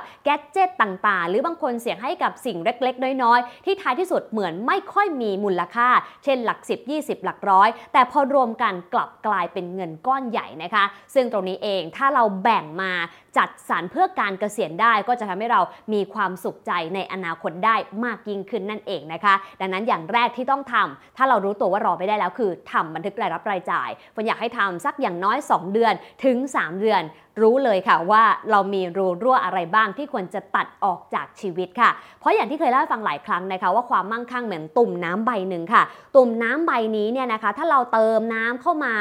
เรื่อยๆวันหนึ่งมันต้องเต็มแน่นอนก็คือเติมรายได้เข้ามาแต่อย่าลืมค่ะว่าสิ่งหนึ่งที่ตุ่มน้ำมีด้วยก็คือรูรั่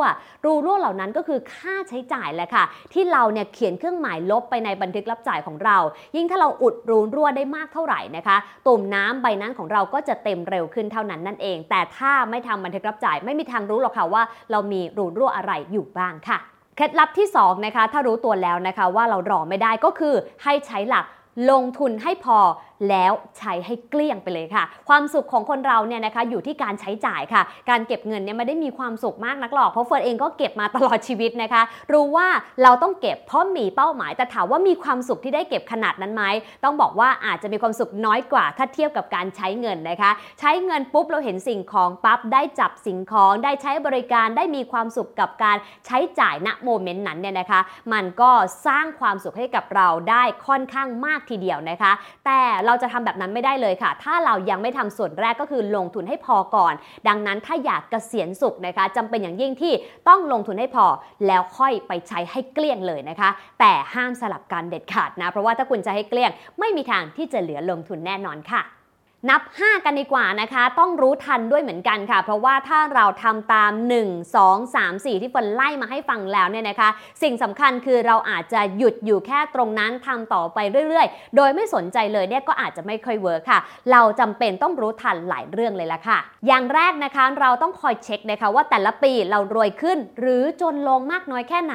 ย้อนกลับไปทำตารางสินทรัพย์หนี้สินได้เลยนะคะอัปเดตทุกๆปีค่ะปีละ1 ครั้งพอนะคะเราจะรู้เลยว่าเฮ้ยปีเนี้ยเรารวยขึ้นกว่าปีที่แล้วไหมหรือเราจนลงกันแน่อะไรนะที่มันทำให้เราจนลงหนี้สินหรือเปล่าแบบนี้เป็นต้นนะคะเราจะได้รู้ว่าสถานะการเงินของเราณปัจจุบันเป็นอย่างไร2ก็คือเราต้องรู้นะคะว่าเราเข้าใกล้เป้าหมายแล้วหรือยังบางคนเนี่ยนะคะพอทำไปเรื่อยๆผ่านไป2 ปี3 ปี5 ปี10 ปีรู้สึกว่าเฮ้ยตัวเราเองเนี่ยนะคะไปใกล้เป้าหมายมากกว่าที่คิดอาจจะด้วยเงินลงทุนที่เราใส่ไปค่อนข้างเยอะเพราะเราขยันแล้วก็มีรายได้จากการทำงานเยอะหรือบางคนเนี่ยลงทุนในสินทรัพย์ที่ดีแล้วก็ให้ผลตอบแทนดีกว่าที่คิดเอาไว้ซึ่งถ้าเป็นแบบนั้นนะคะเราก็จะได้เห็นภาพว่าเราเข้าใกล้เป้าหมายมากน้อยแค่ไหนแล้วนะคะยิ่งถ้าเข้าใกล้เป้าหมายมากเท่าไหร่ยังเหลือเวลาอีกเยอะเลยเนี่ยเราจะได้ผ่อนคันเร่งตัวเองได้บ้างนะคะไปใช้ชีวิตให้มีความสุขได้บ้างค่ะแต่สำหรับใครอีกกลุ่มหนึ่งนะคะรู้สึกว่าเฮ้ยเราทำตามสิ่งที่ต้องการแล้วแหละแต่ว่าท้ายที่สุดเนี่ยมันยังห่างไกลจากเป้าหมายอีกเยอะพอสมควร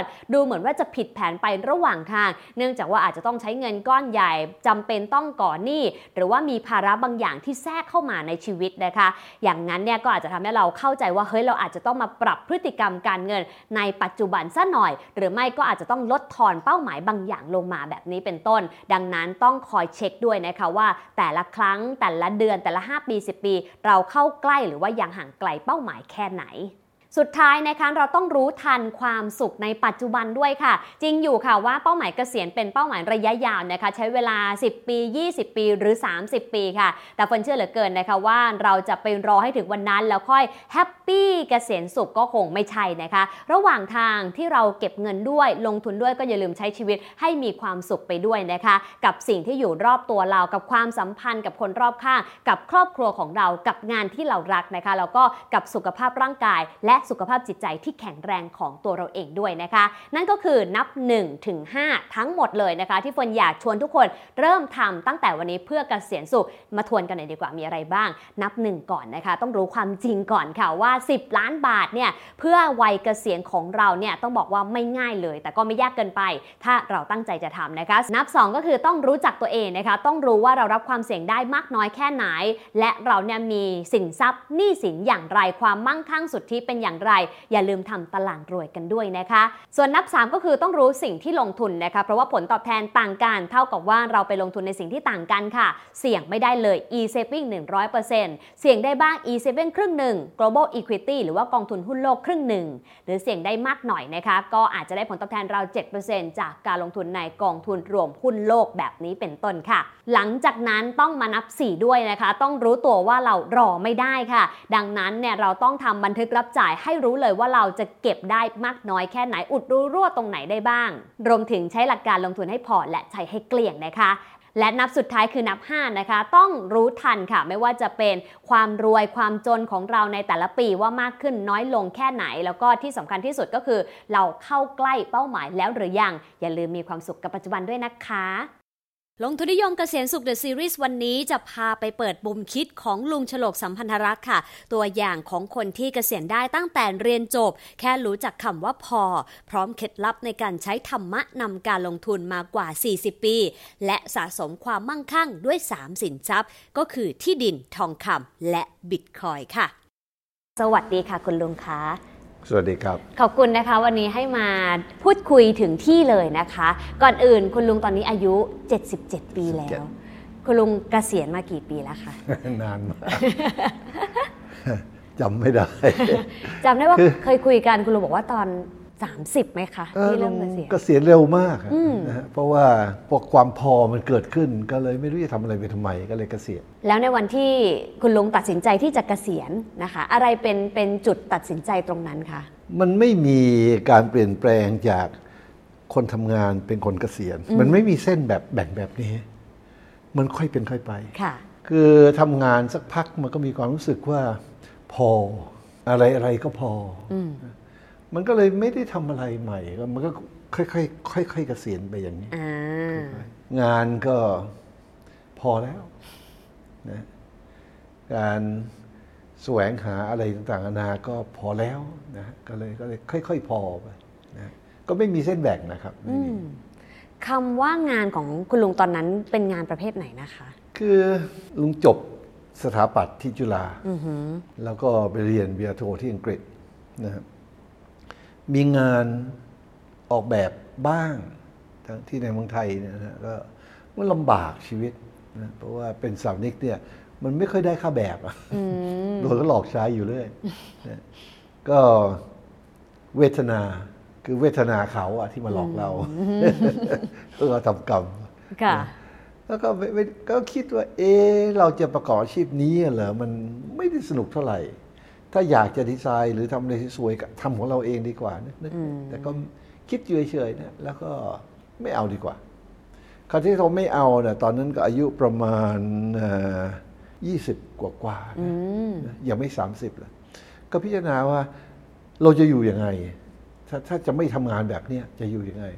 ก็พิจารณาว่าเราต้องการอะไรในชีวิตนะก็บ้านหลังรถยนต์คันนึงเงิน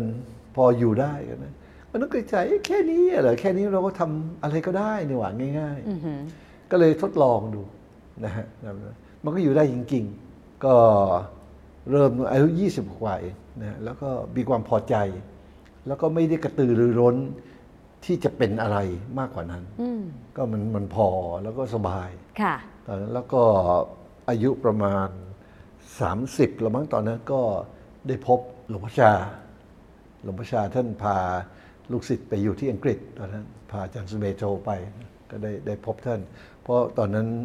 อยู่ที่ลอนดอนเนี่ยบ้านเนี่ยอยู่ใกล้ๆกับแฮมสเตดวิหาราของท่านแปลกดีได้พบพระที่ฟังแล้วเป็นถูกต้องก็เลยสนใจก็เลยไปฟังธรรมจากท่านก็ยิ่งพอใหญ่ ก็อยู่แต่กับวัดนะเมื่อก่อนนี้อยู่ที่อังกฤษก็มีมอเตอร์ไซค์ใหญ่คันนึงก็ขี่ไปวัดเนี่ยประมาณสัก50กิโลนะเมื่อก่อนนี้มันไม่ค่อยยากรถก็ไม่ค่อยมากอะไรนะก็อยู่อย่างนั้นรถยนต์ก็มีคันนึงมอเตอร์ไซค์คันนึงนะก็แค่นั้นเองจะว่าแล้วจะว่าเกษียณเมื่อไหร่เนี่ยนะเกษียณตั้งแต่แรกเลยตั้งแต่เรียนจบเลย เพราะว่าเราพอครับมีความรู้สึกว่าพอละ นะคือไม่รู้จะเอามาทำไมนะคุณลุงมองว่าวันนี้ที่ใครหลายคนอยากเกษียณเร็วแต่ท่ามกลางความต้องการหรือความอยากได้คุณลุงมองว่าอะไรเป็นสิ่งที่จะทำให้คนกลุ่มรุ่นนี้เกษียณแบบมีความสุขได้อะคะไม่มีทางเลย มันต้องทำคิดว่าทำยังไงจะมีความสุขได้ก่อนเกษียณไม่ใช่เกษียณแล้วมีความสุขมันเป็นไปไม่ได้นะก็ดูสิเกษียณทุกคนแหละเคยไปทำงานเช้าขึ้นต้องแต่งตัวไปทำงานออกไปขับรถแล้วก็กลับอะไรอย่างเงี้ยอะไรกันอะอะไรกันเป็นอะไรกันอะมนุษย์นะมันสลับทางอะมันต้องมีความสุขก่อนสิแล้วก็เกษียณใช่ไหมแล้วก็มีความสุขต่อไปก็มนุษย์ไม่มีอะไรอ่ะมันไม่พอเท่านั้นเองอ่ะเท่านั้นเองมันไม่มองไม่เห็นอ่ะมันไม่รู้จะพูดยังไงนะพูดไปก็จนไม่เคยมีใครเข้าใจอ่ะยกตัวอย่างสมมติลุงเห็นใบไม้มันสีเขียวเนี่ยก็มันก็สีเขียวถูกต้องแล้วถ้าไปอยากให้มันเป็นสีส้มสีเหลืองมันไม่เป็นอ่ะเราก็ทุกข์เพราะมันไม่สมอยากแต่เราไม่เคยอยากใบไม้สีส้มใช่ไหมเพราะเราไม่เคยมีความทุกข์เรื่องใบไม้สีเขียวใช่ไหมชีวิตก็เหมือนกันถ้าอะไรมันก็พอดีไปแล้วตามที่มันเป็นไปเนี่ยเราไม่อยากให้มันเป็นอย่างอื่นอ่ะแล้วยังไงเราจะต้องดิ้นรนไหมไปเอาจุดธูปเวียงเป็นสีส้มเธอใบไม้นั่นมันไม่ใช่ของคนเก่งคนนะเป็นคนบ้าก็มองไม่เห็นว่าจะต้องทำอะไรกับชีวิตนะฮะก็มันก็พอดีแล้วเนี่ยนกมันก็บินไปในอากาศมันไม่ว่ายน้ำหรอกปลามันก็ว่ายอยู่ในน้ำมันไม่บินไปในอากาศหรอกนะถ้าเราหวังว่าทำไมนกมันไปว่ายน้ำมันปลาเราก็ทุกข์อ่ะแต่ความคิดอย่างนั้นเราไม่มีมันก็คุณเฟิร์นดูใบไม้เขียวเนี่ยก็ไม่เคยอยากให้มันเป็นสีส้มอ่ะเพราะฉะนั้นตอบไม่ถูกนะคือไอ้สิ่งเหล่านี้มันเป็นสิ่งซึ่งเป็นธรรมดาอยู่แล้วแต่คนเนี่ยไม่เห็นเมื่อไม่เห็นก็มีความทุกข์ใช่ไหมอยากเกษียณแล้วมีเงินอย่างงู้นอย่างนี้มันมีเท่าไหร่มันก็เท่านั้นมันเขียวเท่าไหร่ก็เขียวเท่านั้นบางทีก็เป็นกิ่งบางทีก็เป็นอะไรถูกต้องของมันอยู่แล้วนะเอายกตัวอย่างง่ายๆว่าเอาเรื่องทรัพย์สมบัติแล้วกันสมมติเรามีทรัพย์สมบัติอยู่100การที่เราปรารถนาจะมีทรัพย์สมบัติ110เนี่ยกับการที่เราสร้างความพอใจในทรัพย์สมบัติ100เนี่ยอะไรง่ายกว่ากันดูเหมือนสร้างความพอใจจะง่ายกว่าเราไม่ทุกข์ด้วยแล้วแปลว่าอะไรสมหวังจริงไหมคราวนี้ถ้าคุณคิดอย่างนี้คุณสมหวังทุกอย่างในชีวิตเลยเหมือนสวรรค์ไหมเหมือนสวรรค์ไหมมองไปนี่สมหวังมองนี่ก็สมหวังนี่ก็สมหวังนะก็แค่นี้แหละฮะก็เลยมองไม่เห็นว่าคนเราทำไมไม่เห็นก็ไปดิ้นรนกันเกษียณแล้วจะต้องอย่างงู้นอย่างนี้อย่างงู้นอย่างนี้ก็สร้างความพอใจในสภาวะที่เป็นอยู่เนี่ยนะตั้งแต่ก่อนเกษียณนะครับสร้างความพอใจในสังขารเราเนี่ยว่าเดี๋ยวมันก็ร่วงโรยเดี๋ยวมันก็แก่เดี๋ยวมันก็เจ็บเดี๋ยวมันก็ตายไม่ใช่ความพอใจความเข้าใจนะก็สร้างเพราะว่าไงเป็นแน่แต่ถ้าโอ้โหไม่ได้ต้องแข็งแรงต้องอย่างงู้นต้องอย่างนี้มันเหนื่อยเห็นไหมผู้ชายสมัยนี้70-80ยังเล่นกล้ามอย่างไรอยู่แต่ถ้าชอบก็ทำไปเถอะแต่ว่าในที่สุดมันก็ไม่รอดถ้าเข้าใจซะมันก็ไม่มีอะไรที่ต้องแก้ไขเป็นไปอย่างที่เห็นว่ามันควรจะเป็นไปทุกประการแปลว่ามองไปอะไรก็ตามก็ถูกต้องดีแล้วถูกต้องใช่เกษียณได้แล้วในเมื่อจริงๆความสุขดูเหมือนจะง่ายกว่าเพราะคุณลุงบอกว่าเฮ้ยเราก็แค่พอใจกับสิ่งที่มีเนาะแต่ทำไมวันนี้เรายังเห็นใครหลายคนยังไม่ปลดล็อกกับสิ่งที่เป็นในปัจจุบันอยู่สมมติคุณเป็นเทวดานะเป็นนางฟ้าแล้วกันสวยๆเนี่ยลอยอยู่ในสวรรค์นะคุณจะดิ้นลงไปอยู่ในบ่อส้วมบ่อขี้ทำไมอะลงไปทำไมก็ต้องดีๆแล้วไม่ใช่เหรอก็ปัจจุบันเราก็อยู่ได้ดีอยู่แล้วเนี่ยเราจะดิ้นไปทำไมไปหาสิ่งซึ่งเป็นทุกข์แล้วก็ลำบากลำบน คืออะไรคือความปรารถนาอันไม่มีที่สิ้นสุดนะตกหลุมพรางนะเข้าไปหาไอ้ตัวเนี้ยนะมันทุกข์อะมันทุกข์มันบ่อส้วมบ่อขี้ลงไปทำไมแล้วจะไปโทษใครก็นั่งอยู่เนี่ยดีแล้วเหาะไปสวยไปอะไรไปเก็บดอกไม้ไปตามที่เป็นอยู่นะแต่ถ้าไม่เห็นมันก็มองเห็นว่าโอ้ยนี่สวยงามเหลือเกินเห็นไหมมันช่วยไม่ได้เหมือนที่เขาบอกว่าเห็นกงจักรเป็นดอกบัวมองเห็นกงจักรในนรกที่มันตัดมันทำลายเนี่ยเห็นเป็นดอกบัวมันไม่เห็นอย่างนั้นนะวิจะว่ายังไงมันก็ลงไปหาดอกบัวสิและไอ้ความเห็นเนี่ยสำคัญที่สุดเราเห็นตามความเป็นจริงไหมถ้าเห็นตามความเป็นจริงมันก็นั่งอยู่อย่างเงี้ยเป็นคนเป็นเทวดาเนี่ยอย่าไปอยู่ในบ่อส้วมแต่ถ้าไม่เห็นบางทีมันก็ดิ้นลงไปจนได้นะแล้วมันเป็นอย่างนี้จริงๆโดยจะบอกให้สมมุตินะมีคนเพื่อนหรือใครแต่มันตายไปเราไปเกิดเป็นหนอนอยู่ในกองขี้ควายข้างถนนเนี่ยนะเราไปหยิบมันออกมาโถเพื่อนกู เอาไปล้างน้ำเอาไปวางมันตั่งทองคำประดับเพชรเราน้ำหอมพรมให้มันจะอยู่มะไม่น่ามันลงไปกองขี้ควายตามเดิมอ่ะถึงบอกว่าเนี่ยมันเป็นอย่างนี้เรามาอยู่ตรงนี้ดีกว่าเพราะมันขึ้นอยู่กับว่าเราเห็นอะไรเพราะการที่จะเกษียณเนี่ยก็ไม่เคยเกษียณนะฮะแต่ก็เตือนคนจะเกษียณว่าเตรียมตัวยังไงเตรียมตัวเห็นสรรพสิ่งทั้งหลายตามที่มันเป็นไปตามความเป็นจริงไม่ใช่ตามที่เราอยากให้มันเป็นแต่ตามที่มันเป็นไปจริงๆนะฮะแล้วเข้าใจมันได้ไหมพอใจมันได้ไหมถ้าพอใจมันได้ปั๊บก็พอดีสิพอดีไปเพราะอะไรไม่ต้องแก้ไขใช่ไหมทุกอย่างถูกต้องหมดเลยใช่ไหมไอ้ที่ไอ้อย่างนั้นเนี่ยเขาเรียกสวรรค์ทุกอย่างถูกต้องหมดเลยนั่นแหละเขาเรียกสวรรค์หรือว่าจะลงไปในบ่อ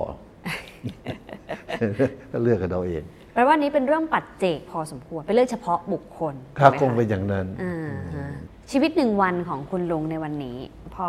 เราเกษียณตั้งแต่ยังไม่เริ่มทำงานเนี่ยนะคะคุณลุงใช้ชีวิตใน24 ชั่วโมงยังไงบ้างช่วยแชร์ให้ฟังหน่อยได้ไหมคะมันจะอายเขาหรือเปล่า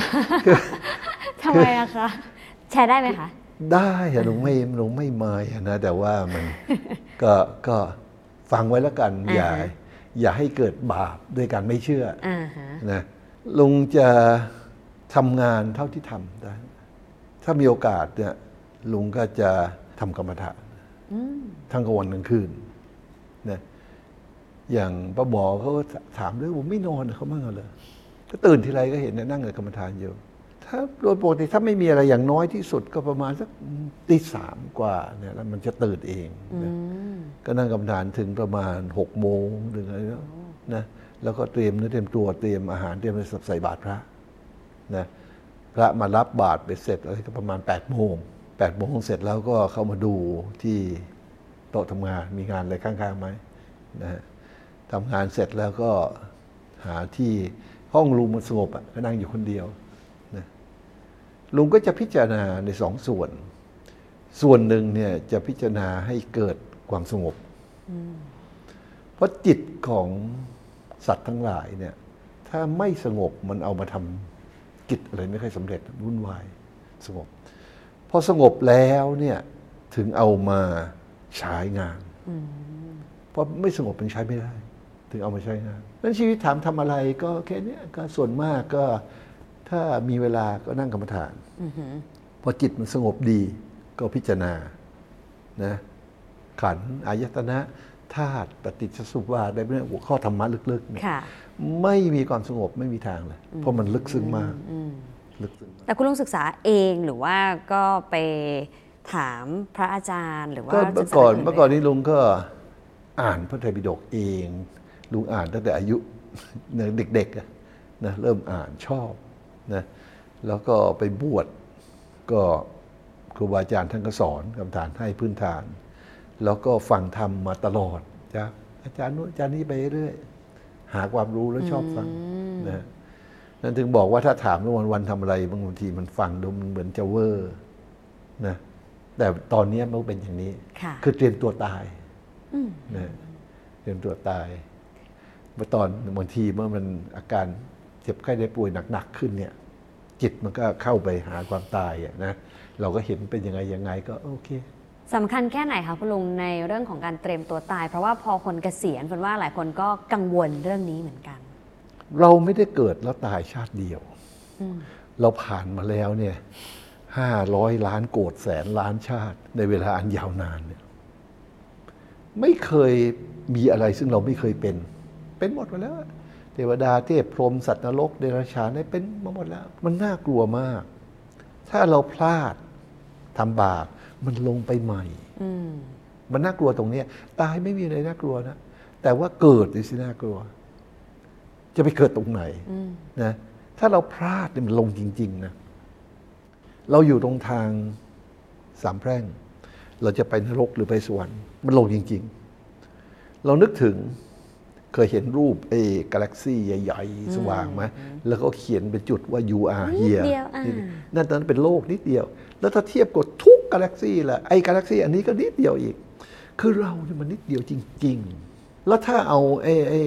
ฟิสิกอลระยะทางหรือขนาดนิดเดียวเทียบกับใหญ่ๆนะเอาเวลาล่ะเวลา100 ปีเนี่ยเทียบกับจักรวาลเนี่ยมันนิดเดียวจริงๆจักรวาลที่ยิ่งใหญ่มีจริงนะแล้วเราเล็กแค่นั้นนะเวลา100 ปีเนี่ยที่เราคิดว่าเรามีเนี่ยเมื่อเทียบกับเวลาของจักรวาลมันมีจริงนะมันใหญ่เคยได้ยินไหมที่เขาบอกว่าไปในสวรรค์เนี่ย1 วันเนี่ยเท่ากับ50 ปีของโลกมนุษย์เนี่ยมันเป็นอย่างนั้นจริงๆนะเพราะถ้าเราพลาดอ่ะถ้าลงนรกนะโอ้โหอีกกี่แสนโกฏปีมันน่ากลัวเพราะฉะนั้นเราจะต้องวนเวียนอยู่ในกาแล็กซี่อันมหึมาเนี่ยเราเป็นจุดเล็กๆเนี่ยจะรู้ได้ยังไงว่าเราจะได้มาเกิดตรงจุดนี้อีกทำไมไม่ไปเกิดในโลกนู้นโลกนี้โลกนั้นพระเจ้าตรัสว่ามีทั้งหมด4 โลกเฉพาะจักรวาลนี้เรามีอีกแสนโกฏจักรวาลแล้วเราทำไมต้องมาเกิดตรงนี้ยากเหลือเกินนะยากเหลือเกินนะพอได้มาเกิดตรงนี้ปั๊บซึ่งเป็นไปไม่ได้แล้วนะความเป็นไปได้เนี่ยเทียบยังไงเขาบอกเหมือนกับเอาห่วงยางไปลอยในมหาสมุทรลอยไปลมเหนือก็พัดไปทางใต้ลมใต้ก็พัดไปทางเหนือไปนะลอยอยู่กี่ปีก็ไม่รู้100 ปีนี่จะมีเต่าตาบอดโผล่ขึ้นหายใจครั้งหนึ่งเต่าตาบอดด้วยตาบอดโผล่มาปุ๊บกลางห่วงพอดีแล้วก็ลงมาโอกาสเท่าไหร่ที่จะเกิดขึ้นถ้าบอกนั่นแหละการเกิดเป็นคนยากกว่านั้นอีกต้องยอมรับว่าคุณลุงก็ยังลงทุนอยู่ยังสร้างรายได้ให้เงินต่อเงินด้วยมันจำเป็นนี่ฮะมันต้องมีรายได้ให้อยู่ได้ค่ะก็ลงทุนเลอะเทอะเหมือนทุกคนนะฮะ จนอายุประมาณ50 กว่าปีแล้วแล้วก็พิจารณาเริ่มลงทุนนะบอกก็มีลูกพอมีลูกมาคิดว่าจะลงทุนอะไรให้ลูกเป็นอยู่ได้แบบเราแล้วพอ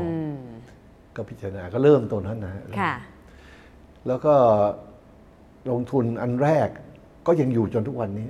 คืออะไรคะโอ้โหมันเพิ่ม value ขึ้นมหาศาลเลยนะฮะมันก็เป็นทรัพย์สมบัติเนี่ยถ้าเป็นหุ้นก็เป็นประเภทที่ว่าถือครอง asset ที่เป็นอาคารเป็นที่ดินเป็นอะไรพวกนี้นะฮะจำนวนนี้นะฮะแล้วพวกนี้เนี่ยมันขึ้นช้าแต่มันขึ้นจริงมันขึ้นตามอินฟลชันไปเรื่อยก็มานั่งคิดดูยิ่งตอนนี้มาคิดดูว่าลูกเขาก็อยู่ได้แล้วเพราะว่ามันเกินพอ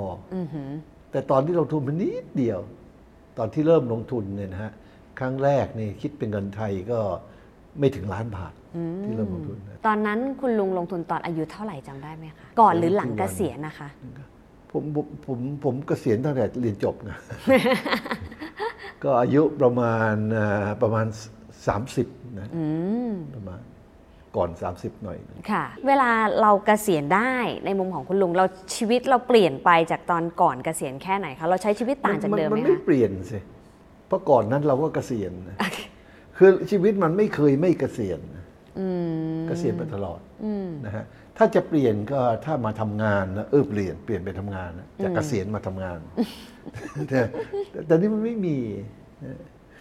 ไม่เคยต้องการอะไรหรอกครับไม่รู้เหมือนกันทำไมคนต้องการเลยนักหนาลงเฉยๆนะจริงไม่ใช่ไม่อยากได้นะฮะอะไรเนี่ยแต่ก็เข้าใจว่าก็เท่านั้นนะก็อยากได้ก็อยากการที่อยากได้ไม่ได้แปลว่าต้องได้เนี่ยใช่ไหม เราก็อยากได้อะไรสมมติอยากได้ไวท์เฮาส์ที่อเมริกามันก็ไม่จำเป็นต้องได้เด็กก็อยากไว้อยากได้อะไรก็อยากไว้นะก็ดูไปอยากดูอยากนี่แต่ไม่จำเป็นต้องมีไม่จำเป็นต้องได้ต้องยอมรับว่าในด้านของการลงทุนนะคะเวลาอีกหมวกหนึ่งที่เราเห็นคุณลุงก็ให้ความรู้สอนอยู่ด้วยเป็นอาจารย์คุณครูของใครหลายคนเนี่ยมันดูเหมือนว่ามีย้อนแย้งกันนิดนึงไหมคะคุณลุงว่าการลงทุนเราต้องการผลตอบแทนเราคาดหวังสิ่งที่จะดีขึ้นหรือมากขึ้นจากเงินต้นคุณลุงบริหารสองสิ่งนี้ยังไงให้ไม่เป็นสิ่งที่มากวนกิเลสของเราหรือไม่ทำให้เรารู้สึกอยากมีอยากได้หรือจริงๆความรู้สึกนั้นมันยังมีอยู่ไหมคะนักลงทุนที่มาเนี่ยนะฮะลุงก็ใช้ทฤษฎีเก่าๆใช้ดาวtheory ใช้ harmonic pattern ของการ์ดเล่สมัยนั้นมันไม่ค่อยมีหนังสือหรอกตอนลุงเริ่มลงทุนน่ะการ์ดเล่เนี่ยมันเขียนหนังสือเล่มนั้นปี1935คิดดูแล้วกันมันไม่ค่อยมีอะไรเลยก็อ่านแค่นั้นนะฮะแล้วก็มานั่งคิดว่าเราไม่ต้องอ่านใหม่หรอกเพราะคนที่ลงทุนสมัยเนี้ยมันก็เหมือนพวกนั้นนะคนเดียวกันคนอะไรคนโลภเหมือนกันเลยเพราะนั่นก็แฮนเดิลสิ่งเดียวกันก็เลยจับได้ว่าสิ่งที่ทำให้พวกเธอทั้งหลายขาดทุนไม่กำไรเนี่ยคืออะไรการตัดสินใจผิดเพราะ greed and fear ความโลภกับความกลัวนะแล้วจะแก้กันยังไงเพื่อให้ลงทุนได้สำเร็จแล้วมีเงินเมื่อมีปัญหาแก้ปัญหาผิดต้องไปแก้เหตุใช่ไหมเหมือนพระพูดไปมันก็ลงธรรมะจนได้ เหมือนพระสารีบุตรปฏิบัติธรรมมากับอาจารย์ต่างๆนานาได้ฌานครบหมดรูปฌานอรูปฌานได้สมาบัติ8ทุกอย่างครบหมดนะไม่พ้นทุกข์ก็เลยไม่พอแล้วก็ตกลงกับพระโมคคัลลาว่าใครเจอทางให้มาบอกกันสหายใช่ไหมก็มาเจอพระอัสสชิท่านเทศคำสั้นๆนิดเดียวท่านบอกว่าอาจารย์ของท่านเนี่ยคือพระพุทธเจ้าสอนว่าทำทั้งหลายเนี่ยเรื่องทั้งหลายเนี่ยมันเกิดจากเหตุให้ไปแก้ที่เหตุท่านแค่นั้นเองได้ดวงตาเห็นธรรมเป็นพระโสดาบันทันทีเพราะฉะนั้นเหตุตั้งอยู่อย่างเงี้ยทุกเนี่ยมันเกิดขึ้นอย่างเงี้ยแล้วไปแก้ทุกมันถึงไม่หายมันต้องไปแก้เหตุแห่งทุกอริยสัจ4ถึงมี4ไม่ได้มี2มีทุกเหตุแห่งทุกเห็นไหมแล้วอาการที่ไม่มีเหตุคืออย่างเงี้ยและการทางที่ทำให้เหตุดับไปเป็นอย่างนี้มีทั้งหมด4อันเพราะฉะนั้นพวกเธอต้องการกำไรแล้วไปลงทุนกันจะต้องใช้สูตรนี้จะต้องใช้อย่างนั้นจะต้องอย่างนี้จะต้องอย่างนั้นโอ้โหมีวิธีการเทรดนะมีซิสเต็มมหัศจรรย์เขียนโค้ดมาเนี่ยโอ้โหบางคนเขียนโค้ดมาโอ้โห 8,000 9,000 บรรทัดลงตรวจโค้ดในเวียนหัวแล้วบอกโอ้โหมันขยันขนาดนี้แต่ความรู้เยอะจริงๆเลยแต่พยายามจะแก้ตรงนี้ซึ่งท่านกำหนดให้รู้เฉยๆว่านี่คือทุกข์ไม่ต้องแก้ปล่อยมันอย่างเงี้ยไปแก้ที่เหตุแห่งทุกข์ใช่ไหมเขาไม่เห็นกันเมื่อแก้ตรงนี้ยังไงมันก็ไม่หายเพราะเหตุมันยังอยู่ถ้าแก้ตรงนี้ดับไปเกิดใหม่เพราะเหตุยังอยู่เนี่ยแก้ตรงนี้ดับไปก็เกิดใหม่ตรงนี้มันไม่จบเพราะถ้าจะให้มีกำไรในการเทรดเนี่ยต้องไปแก้ปัญหาเหตุของ greed and fear ไม่ใช่ไปแก้ที่ greed and fear greed คือความโลภแก้ยังไงอย่าโลภทำได้ไหมทำได้ไหมยากค่ะไม่ใช่ยากไม่มีทางเลยถ้าความโลภเป็นเหตุแก้ไงไปดูว่าความโลภเกิดจากอะไรและกำจัดเหตุที่มันเกิดซะไอ้นี่มีทางเช่นอะไรคะคุณลุงเพื่อเห็นภาพขึ้นเหตุของความโลภเหตุของความกลัวเหตุเนี่ยมันมีเยอะในโลกเนี่ยมันไม่มีหรอกเหตุเดียวผลเดียวผลอันเนี้ยมันเกิดจากเหตุเนี่ยหลายอย่างเหมือนกันเลยเหมือนหนังจีนนะเขาบอกฮ่องเต้เสด็จแล้วไม่เคยมาคนเดียวเลยมาเป็นพวงเลยนี่มันการความโลภเวลามันมาเนี่ยเราต้องรู้จักมันรู้จักเพื่อแก้ที่มันแต่มันไม่ได้มาคนเดียวสมุนมันด้วยล่ะมันเอาเราตายถ้าเราไม่รู้จักใช่ไหมความโลภเนี่ยมามันมีทั้งหมดกี่ชนิดกี่สภาพจิตเราต้องแยกให้เป็นมาได้ทั้งหมด8สภาวะสมมติกันรายละเอียดเงี้ยแล้วยังมีคนอื่นมาอีกก็เปล่า มีความโกรธเวลาขัดใจมาอีก2 สภาวะมีความหลงไม่รู้อีกนะตามมาด้วยนะมีเจตนาอีกมีความจำทั้งหลายความกระตือรือร้นความตัดสินใจเจตนาที่เกิดขึ้นอะไรมันรวมประกอบในแกงเราเนี่ยต้องเข้าใจ process ทั้งหมดมันทำอย่างไรแล้วก็แก้ปัญหาในทีละเปราะพอเสร็จหมดแล้วปั๊บเหตุของความโลภของกรีดเนี่ยมันก็บางลงไปไม่หมดนะมันจะบางลงไปขั้นที่1บางลงไปขั้นที่2บางลงไปขั้นที่3เป็นอย่างนี้มันเป็นอย่างนี้พอมันบางลงไปไอ้ตัวเนี้ยความโลภตัวเนี้ยมันก็อ่อนกำลังเราก็พิจารณาตลาดเนี่ยด้วยความไม่โลภเมื่อไม่ความไม่โลภเราก็เห็นว่าโอ้แพทเทิร์นอย่างนี้มันเป็นอย่างนี้เพราะอย่างนี้ถึงเป็นอย่างนั้นเพราะอย่างนั้นถึงเป็นอย่างนี้แทนที่มัวแต่คิดโลภหาเงินอ่ะใช่ไหมมันก็เริ่มเห็นจริงนะลุงก็สอนเอาไว้เนี่ยอย่างขึ้นเป็น W shape correction นะเป็นการ์ดเล่เป็นแครปนะหรือเป็นบัตเตอร์ฟลายก็เห็นก็นั่งคิดทำไมเมื่อก่อนผมไม่เห็นครับนั่นน่ะสิ ตอนนี้พอความโลภน้อยลงมันเห็นพอเห็นมันก็ง่ายพอง่ายมันก็ซื้อได้ตรง formation ของเบสแล้วจะออกเมื่อไหร่ไม่ใช่ออกเพราะความโลภหรือความกลัวออกได้เหตุผลเพราะไม่โลภไม่กลัวแล้วนิ่งแล้วก็รอแพทเทิร์นที่มันเป็นท็อปเฮฟวี่เป็นยังไงค่อยออกเห็นไหมมันทุกอย่างมันง่ายขึ้นหมดเลยนะฮะการจะกลัวตกรถก็ไม่กลัวเพราะมันเห็นแพทเทิร์นเห็นทุกอย่างแต่ถ้าไม่เห็นมันกลัวตกรถกลัวขายหมูกลัวสารพัดอ่ะเรารอดไหมไม่เห็นรอดสักคน เพราะฉะนั้นเนี่ยนะฮะอย่างลุงเอาสอนเรื่องการลงทุนเนี่ยทั้งหมดเนี่ยนะในคอร์สของลุงเนี่ยก็สอนที่เหตุที่ทำให้ขาดทุนเหตุคือโลภะกับโทสะกับโมหะ3 ตัวตัวหลักคือโลภะบริวารที่มาประกอบโทสะกับโมหะถ้าเข้าใจเขาว่าเขาคืออะไรเนี่ยมันถึงจะสู้ได้เหมือนคนที่เขาแปลหนังสือซุนรูนะรู้เขารู้เราใช่ไหมเคยได้ยินใช่ไหมรู้เขารู้เราลบ100 ครั้งลุงก็สอนว่าไม่ใช่อย่างนั้นที่พวกเราทำกันเนี่ยเราไม่รู้เขาไม่รู้เราลบ100 ครั้งแพ้101 ครั้งไปสู้เขาได้ยังไงไม่รู้เลยว่าเขาเป็นอย่างนี้เพราะอะไรเพราะความโลภเพราะความกลัวไปรู้จักสิความโลภคืออะไร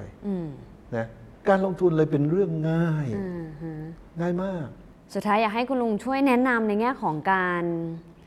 บริหารความมั่งคั่งนิดนึงละกันนะคะก่อนที่เราจะเข้าสู่วันสุดท้ายของชีวิตแน่นอนว่ามันก็จะมี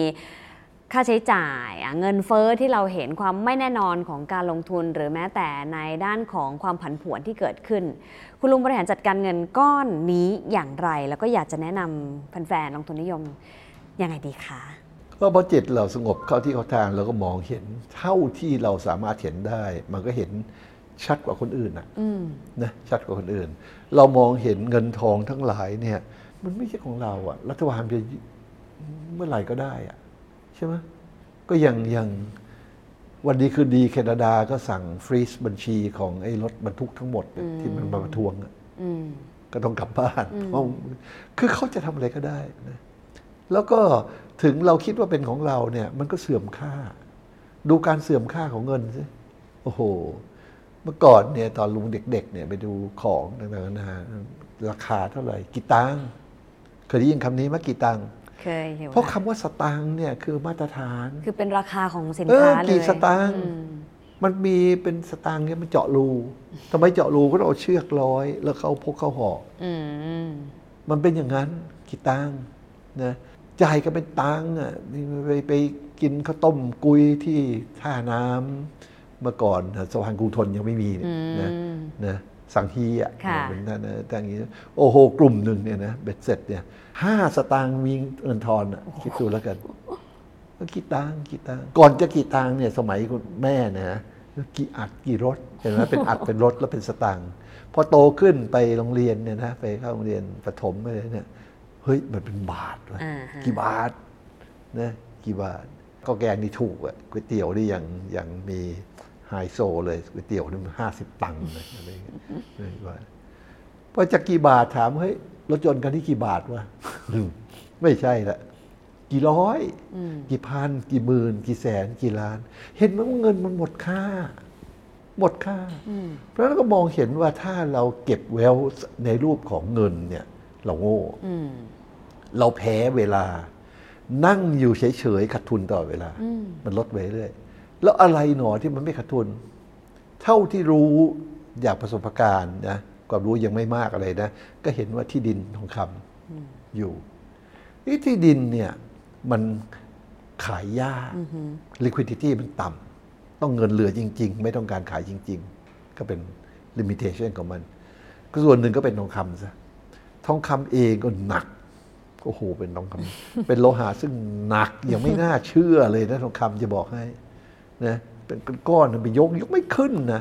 ทองคำนี่หนักมากถ้าเกิดอะไรขึ้นมาเนี่ยจะขนย้ายทองคำอย่าหวังเลยหนักมากเราจะเอาไปไหนกฎหมายก็ไม่ให้เห็นไหมในที่สุดมันมีเรื่องบิตคอยขึ้นเนี่ยก็ทำบิตคอยขึ้นมาก็เห็นเฮ้ยอันนี้เข้าท่านะมันดูแลรักษาง่ายก็เลยเห็นว่าที่ดินทองคำบิตคอยนะบิตคอยนี่เมื่อก่อนตอนสมัยแรกๆนี่ก็เนี่ยลูกเขาทำก็เคียไม่รู้ด้วยซ้ำอะไรนะก็นึกว่าเป็นแบบเป็นเกมอ่ะเด็กเล่นเกมอ่ะมีเหรียญอะไรเขาเล่นเกมมันเป็นแลกเป็นเงินจริงได้ดีกว่าก็เลยทำไปเรื่อยแล้วก็ตอนหลังก็มีทำ mining ทำเมืองแล้วดูเขาทำอยู่เห็นมันเข้าท่าดีนะฮะแล้วตอนหลังมันก็มีค่าเพิ่มขึ้นจริงๆก็เข้าไปศึกษาว่ามันไม่มีใครทำลายได้จริงๆนะเพราะมันวางหลักการเอาไว้เนี่ยโดยที่สำคัญที่สุดคือไม่มีมนุษย์นี่แหละโอ้โหที่สุดยอดจะยิงทิ้งก็ไม่ได้ยิงใครใช่ไหมก็เลยเกิดความมั่นใจก็เลยแนะนำลูกศิษย์ทั้งหลายว่าเงินส่วนหนึ่งที่ไม่ได้ใช้แน่นอนนะ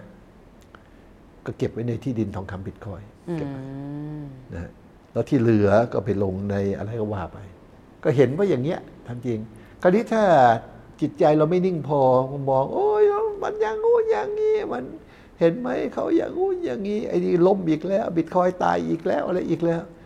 มันไม่เห็นมันมึนงงอยู่ด้วย อะไรก็ไม่รู้เพราะจิตมันนิ่งไม่พอแต่จิตนิ่งพอเราก็เห็นว่าบิตคอยน์ไม่เกี่ยวเลยมันตายเพราะไอ้บริษัทต่างๆมันล้มตัวบิตคอยน์ยังอยู่ยิ่งทุกครั้งที่เกิดข่าวร้ายยิ่งเห็นความมั่นคงของบิตคอยน์ก็เลยแนะนำเป็นนโยบายของชมรมเราว่า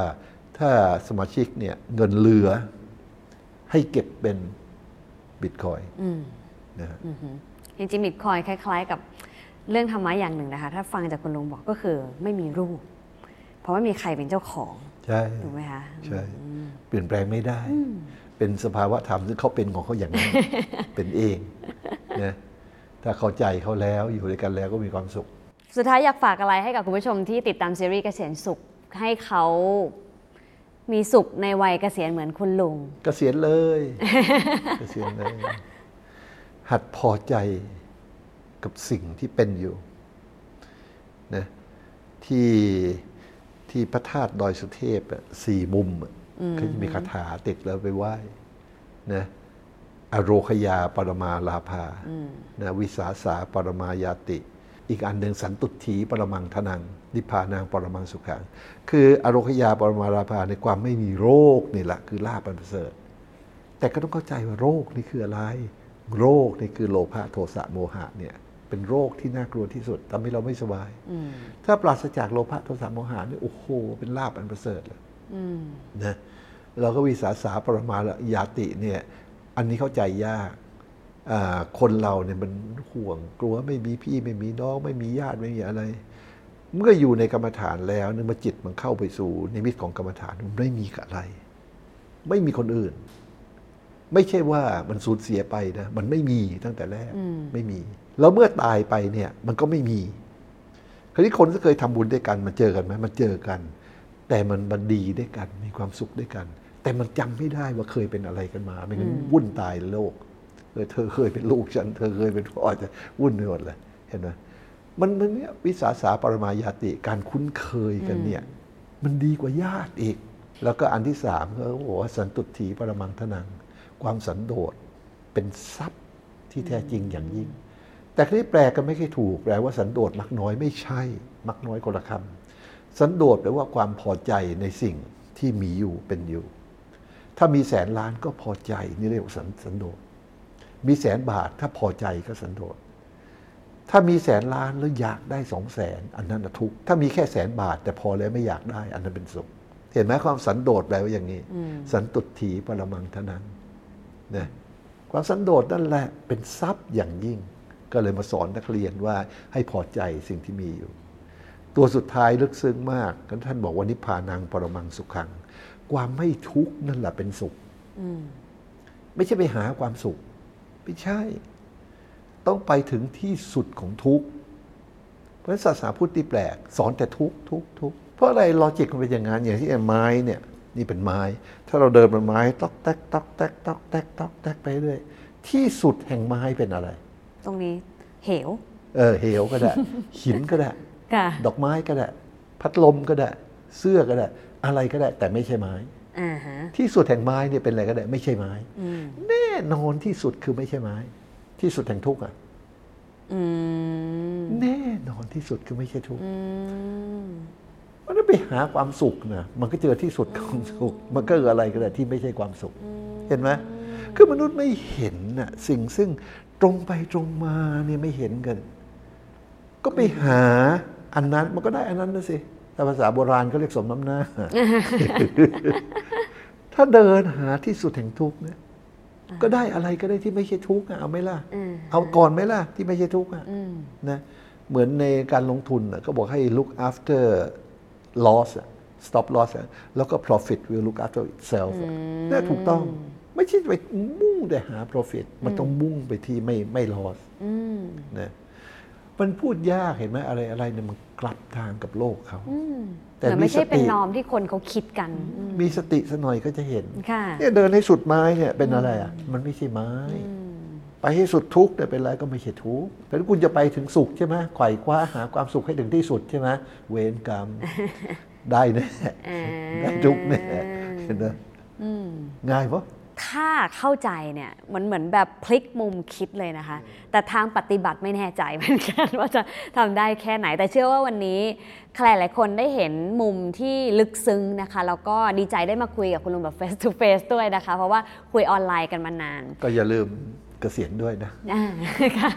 จริงๆแล้วคุณลุงบอกว่าเกษียณเถอะนะคะวันนี้ถ้าถามว่าอยากฝากอะไรไว้คำเดียวเลยเกษียณได้แล้วนะคะถ้าเราพอได้เราก็เกษียณได้คำถามคือกลับไปที่เหตุนะคะว่าอะไรนะทำให้เรากลัวอะไรนะทำให้เราโลภอะไรนะทำให้เราไม่พอนะคะอะไรนะทำให้เรายังไม่มีความสุขนะคะซึ่งถ้าเรากลับไปหาเหตุของทั้งหมดนี้ได้และแก้ที่เหตุได้ซึ่งต้องแก้ที่เหตุจริงๆด้วยนะคะอย่าบิดมุมไม่ฉะนั้นเนี่ยจะหลงทางซึ่งคุณลุงก็แนะนำในหลายวิธีทีเดียวที่ทุกคนสามารถทำได้ไม่ว่าจะเป็นชาวพุทธหรือไม่ใช่ชาวพุทธก็ตามไม่ว่าจะเป็นนักลงทุนหรือไม่ใช่นักลงทุนก็ตามนะคะเพราะว่าหลักการนี้ใช้ได้จริงๆท้ายที่สุดนะคะคุณลุงบอกว่าไม่ได้น่ากลัวนักหรอกเรื่องของความตายน่ะสิ่งที่น่ากลัวกว่าความตายก็คือการเกิดในอีกภพภูมิหนึ่งมากกว่านะคะดังนั้นวันนี้นอกจากการเตรียมตัวตายหรือว่าการวางแผนเกษียณสุขของเราแล้วอีกมิติหนึ่งที่เราได้รับแล้วก็ควรจะต้องรีบลงมือทำไม่ว่าคุณจะอายุเท่าไหร่จะเกษียณแล้วหรือยังหรือวันนี้เราวางแผนชีวิตหลังจากนี้อย่างไรก็คือเราต้องทำวันนี้ให้ดีค่ะเพื่อที่อย่างน้อยสร้างกรรมดีให้มากเข้าไว้เพื่อที่อนาคตที่เราจะเกิดแน่ๆและน่าจะไม่ได้เกิดเป็นมนุษย์แน่ๆเนี่ยอย่างน้อยก็เป็นการเกิดในภพภูมิที่ดีขึ้นนะคะเพื่อที่จะได้สร้างโอกาสในการต่อยอดนิพพานต่อไปในอนาคตด้วยนะคะแล้วก็นอกเหนือจากนี้เองนะคะคำว่าพอของแต่ละคนอาจจะไม่เท่ากันวันนี้ลองถามตัวเองนะคะว่าเราพอในมุมของเราได้มากน้อยแค่ไหนจะได้เกษียณสุขแล้วก็เป็นกำลังใจให้กับทุกคนไปพร้อมๆกันด้วยวันนี้ขอบคุณคุณลุงมากจริงๆนะคะขอบคุณค่ะสวัสดีค่ะใครๆก็อยากจะมีหุ้นดีเพื่อปั้นพอร์ตเกษียณสุขกันทั้งนั้นนะคะคำถามก็คือแล้วเราจะเลือกหุ้นพื้นฐานดีกินปันผลยาวและสะสมความมั่งคั่งสู่อิสรภาพทางการเงินได้อย่างไรไปหาคำตอบกับคุณกวีชูกิจเกษม Head of Research and Content บริษัทหลักทรัพย์ไพรจำกัดมหาชนที่นอกจากจะเป็นนักวิเคราะห์ที่มีฐานแฟนคลับแน่นอยู่แล้วยังเป็นนักลงทุนสาย VI ตัวจริงเสียงจริงอีกด้วยล่ะค่ะ สวัสดีค่ะพี่กวีค่ะสวัสดีครับน้องเฟิร์นขอบคุณนะคะวันนี้มาคุยกันเรื่องเกษียณสุขนะคะเป็นเรื่องที่ชอบอยากมาคุยดีเลยงั้นก่อนจะไปคุยรายละเอียดถามพี่วีก่อนว่าคำว่าเกษียณในมุมของพี่กวีเนี่ยความหมายหรือนิยามมันคืออะไรคะคือถ้านิยามโดยทั่วไปที่หลายคนเข้าใจซึ่งไม่ได้ตรงกับที่พี่คิดในสมัยโบราณเลยเนี่ยตอนนั้นในยุโรปเขามีปัญหาเรื่องของ aging society ก่อนเราเขาก็มีความรู้สึกว่าเด็กรุ่นใหม่เนี่ยขึ้นมาแล้วไม่มีงานทำเพราะฉะนั้นเขาก็เลยเปลี่ยนระบบงั้นเรามีระบบเกษียณกันเถอะ retirement โดยบังคับว่าถึงอายุ60คนที่สูงวัยเนี่ยอยู่บ้านเธอหยุดทำงานซึ่งอันนี้เขาเรียกว่า retire นั่นคือที่มาของคำว่า retire ก็คือคุณก็เกษียณไปเด็กรุ่นใหม่ที่ไม่มีงานทำแล้วเขาจบใหม่ๆจะได้เข้ามาทดแทนในตลาดแรงงานเพื่อที่จะทำให้ทุกคนเนี่ยมีงานทำเด็กๆจบใหม่จะได้มีงานทำส่วนคนที่อายุมากแล้วเนี่ยก็ไปพักผ่อนเธออันนั้นเนี่ยมันถูกตั้งด้วยขึ้นมาโดยระบบซึ่งในแง่ของความเป็นจริงเนี่ยคำว่าเกษียณเราควรตัดทิ้งมันไม่ควรจะเป็นระบบเกษียณมันไม่ควรจะใช้คำว่าเกษียณเพราะว่าพอเราใช้คำว่าเกษียณของประเทศไทยก็คือ55บางบริษัทก็60มันเป็นระบบเก่าที่ถูกบันทึกเอาไว้ว่าจะต้องเกษียณตามอายุแต่คำถามก็คือมันจำเป็นไหมที่จะต้องเกษียณตามอายุถ้าเกษียณมันยังคงต้องอายุ55แล้ว60พี่ขอตัดคำว่าเกษียณทิ้งขอไม่ใช้ค่ะแปลว่าพี่กวีไม่อยากเกษียณไม่อยากเกษียณไม่คือพี่ไม่มีคำว่าเกษียณเพราะว่าคำว่าเกษียณไม่ได้อยู่ในสารระบบคือไม่ได้เป็นศัพท์ที่พี่ควรจะต้องใช้เพราะว่าพี่ใช้คำว่าทุกคนรู้ติดตามงานพี่จะรู้ว่าพี่ใช้คำว่าอิสรภาพทางการเงินซึ่งไม่ใช่เกษียณ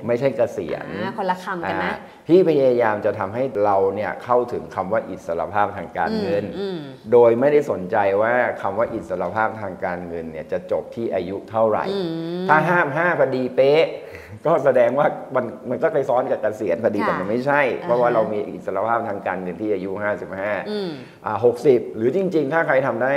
40ก็ดีนะแต่ว่าพอเราตั้งเป้าหรือว่าเราพยายามไปให้ถึงอิสรภาพทางการเงินปุ๊บเนี่ย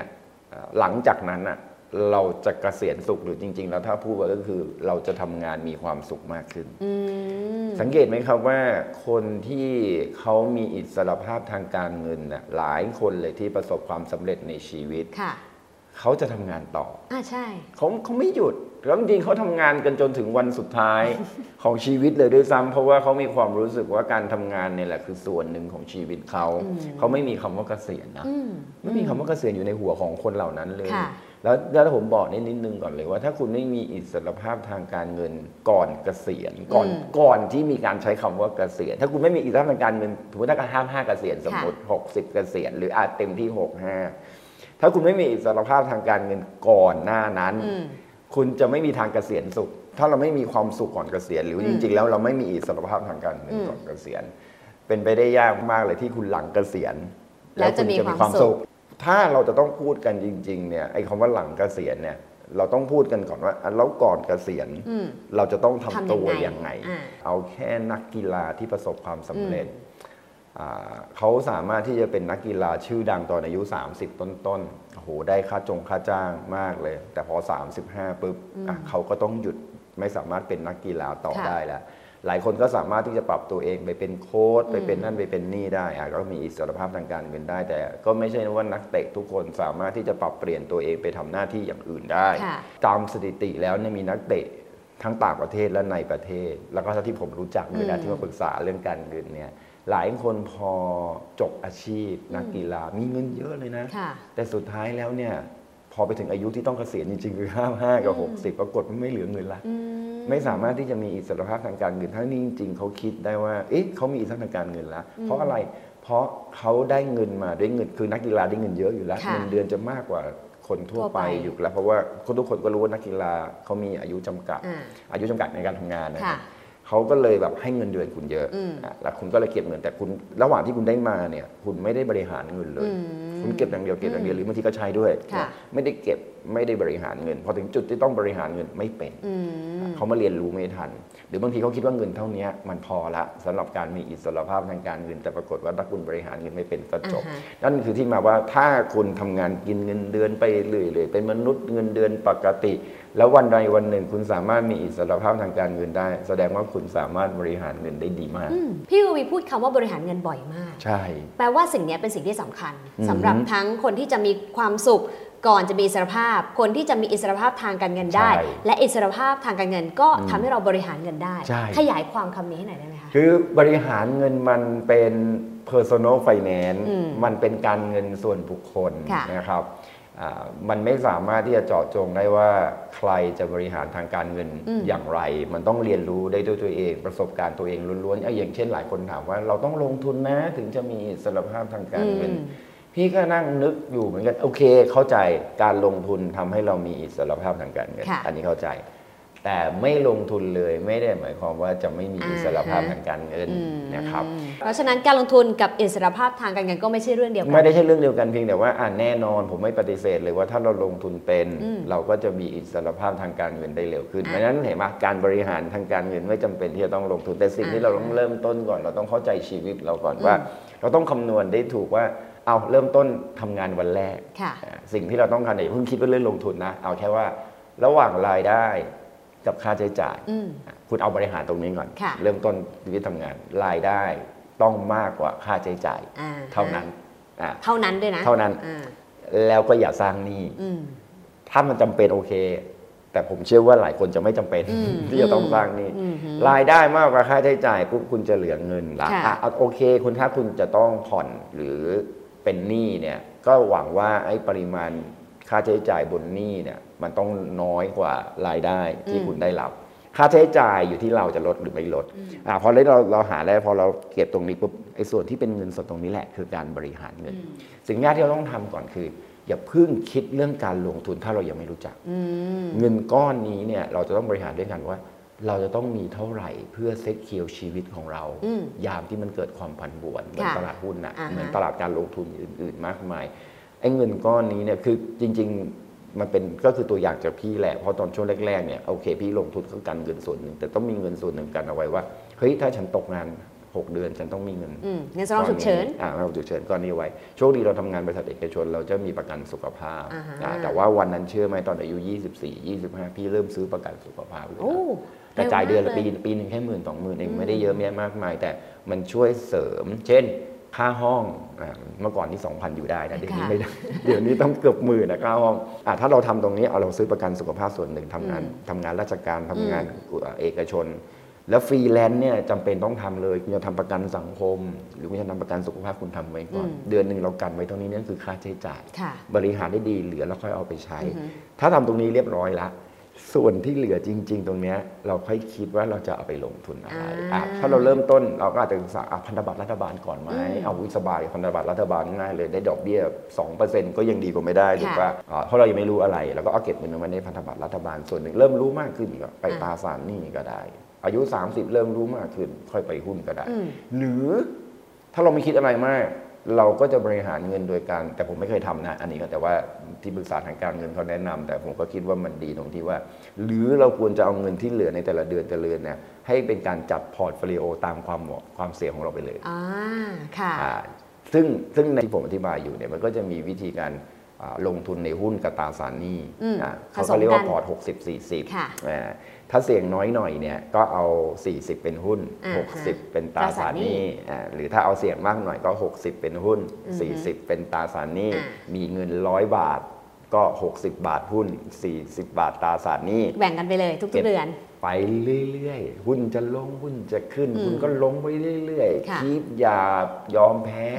เก็บไปเรื่อยๆจนสุดท้ายเดี๋ยวเราจะค่อยๆเริ่มรู้มากขึ้นนักศึกษามากขึ้นเรื่อยๆดีไม่ดีเราก็จะเก่งจนถึงขนาดว่าเฮ้ยช่วงเวลานี้หุ้นลงเยอะจังเราเพิ่มหุ้นเป็น 70% ไหมเพราะมันเกิดไครซิสแล้วเราถือตราสารหนี้สัก30แล้วพอเวลาหุ้นขึ้นพอร์ตหุ้นของเราก็จะสร้างผลตอบแทนได้ดี จริงๆสายของพี่กวีเป็นสายลงทุนเราเห็นพี่กวีพูดเรื่องลงทุนตลอดเวลาแต่วันนี้ก็เพิ่งได้ฟังจริงๆว่าก่อนที่จะไปถึงตรงนั้นได้มันมีพื้นสำคัญเยอะมากรายได้มากกว่ารายจ่ายนะเราออมก่อนหรือเปล่าเรามีเงินสำรองฉุกเฉินไหมแล้วก็เรื่องของประกันเรื่องของ security ที่พี่กวีพูดย้ำแล้วย้ำอีกนะคะเพราะฉะนั้นตรงนี้เป็นฐานที่สำคัญที่มั่นคงมากๆเลยสร้างฐานให้ได้ก่อนแล้วต่อยอดจะสบายใจมาก ผมเป็นนักลงทุนที่มีความเสี่ยงสูงในการลงทุนในหุ้นนะแต่ผมเสี่ยงได้เพราะอะไรเพราะผมเซ็ตเคียวมั่นคงมากเมื่อใดก็ตามที่คุณเซ็ตเคียวถึงจุดหนึ่งปุ๊บเนี่ยคุณจะเสี่ยงได้มหาศาลเลย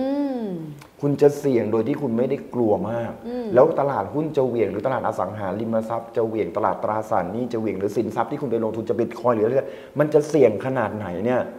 เขาจะไม่รู้สึกกลัวถ้าเขายังมั่นใจว่าสินทรัพย์นั้นจะสร้างผลตอบแทนได้ในระยะยาวเขาจะไม่กลัวเพราะว่าชีวิตฉันเซ็กเคียวตรงนี้สำคัญมากผมอยากเลยอยากจะแชร์ตรงนี้ว่าหลายคนไปคิดถึงว่า how to make money how to grow your money แต่ไม่เคยคิดว่าเฮ้ย at the first time at the first day of your life เนี่ย how to secure your security คุณต้อง protect ตัวเองให้ได้เหมือนคุณปู่และคุณเฟรดบอกไว้เนาะว่าสำคัญที่สุดคืออย่าทำเงินต้นหายถูกแล้วก็ข้อ2คือกลับไปข้อแรกแต่มันก็ต้องหายบ้างอะนะแต่ว่าคือผมเข้าใจว่าเงินต้นของแกหมายถึงว่าไอ้ความเซ็กเคียวมันต้องมีจุดหนึ่งที่เราเนี่ยตรงนี้เป็นเซ็กเคียวละแล้วเงินก้อนนี้เป็นเงินที่เราสามารถปล่อยฟรีได้เพราะนั้นมันจะลงมา 50% โสเท่าไหร่คือซิเคียวเวลาที่พี่กวีคิดในมุมของพี่กวีเพื่อเป็นหลักสำหรับคนที่บอกว่าแล้วเมื่อไหร่หนูจะมั่นใจว่าเนี่ยปลอดภัยแล้วเอาจริงเนี่ยถ้าคุณมีเงินใช้ประมาณทั้งปีหนึ่งล่วงหน้านะแล้วคุณมีพวกสุขภาพอะไรทุกอย่างพร้อมนะตรงนั้นคือเซ็กเคียวแล้ว1 ปีล่วงหน้ากับเรื่องของประกันแต่ส่วนของพี่คือ3 ปีมาได้ไงรู้ไหม3 ปีเนี่ยเพราะว่าที่เช็คประวัติของคือบังเอิญลงทุนในตลาดหุ้นพี่เช็คละตลาดหุ้นลงมาเต็มที่เลยนะเฉลี่ยเนี่ยลง2 ปีก็จบแต่เต็มที่เนี่ย3 ปียกเว้นช่วงต้มยำกุ้งเท่านั้นของประเทศไทยนะครับที่ลง5 ปีเพราะฉะนั้นพี่บอกว่าถ้า3 ปีเนี่ยนั่นหมายถึงว่าพี่จะทนสินทรัพย์ลงได้3 ปีก็เลยเก็บเงินไว้ว่าถ้ามีอะไรเกิดขึ้นในตลาดหุ้นแล้วหุ้นลงสินทรัพย์เราลงเราจะไม่ต้องดึงเงินตรงนั้นออกมาเราก็ต้องมีเงินสำรองเอาไว้3 ปีอยู่ได้ไม่เดือดร้อนตัวเองและคนอื่นซึ่งฐานตรงนี้มันต้องใช้เวลาฐานมันใช้เวลาน้อยลงตรงไหนคือต้องทำรายได้ให้ได้มากขึ้นแต่ต้องลดค่าใช้จ่ายด้วยถ้าทำรายได้มากขึ้นไม่ได้ซึ่งผมเชื่อว่ามันเป็นข้อจำกัดแต่ลดค่าใช้จ่ายไม่ใช่ข้อจำกัดลดค่าใช้จ่ายอยู่ที่นิสัยสอนไม่ได้แม้กระทั่งวันนี้ต่อให้ผมมีเงินขนาดไหนก็ตามวันนี้ผมยังต้องใช้แอปในการจดค่าใช้จ่ายเลยว่าวันนี้ใช้ไปเท่าไหร่ต่อให้ใช้เวลา50 บาทก็จดนะ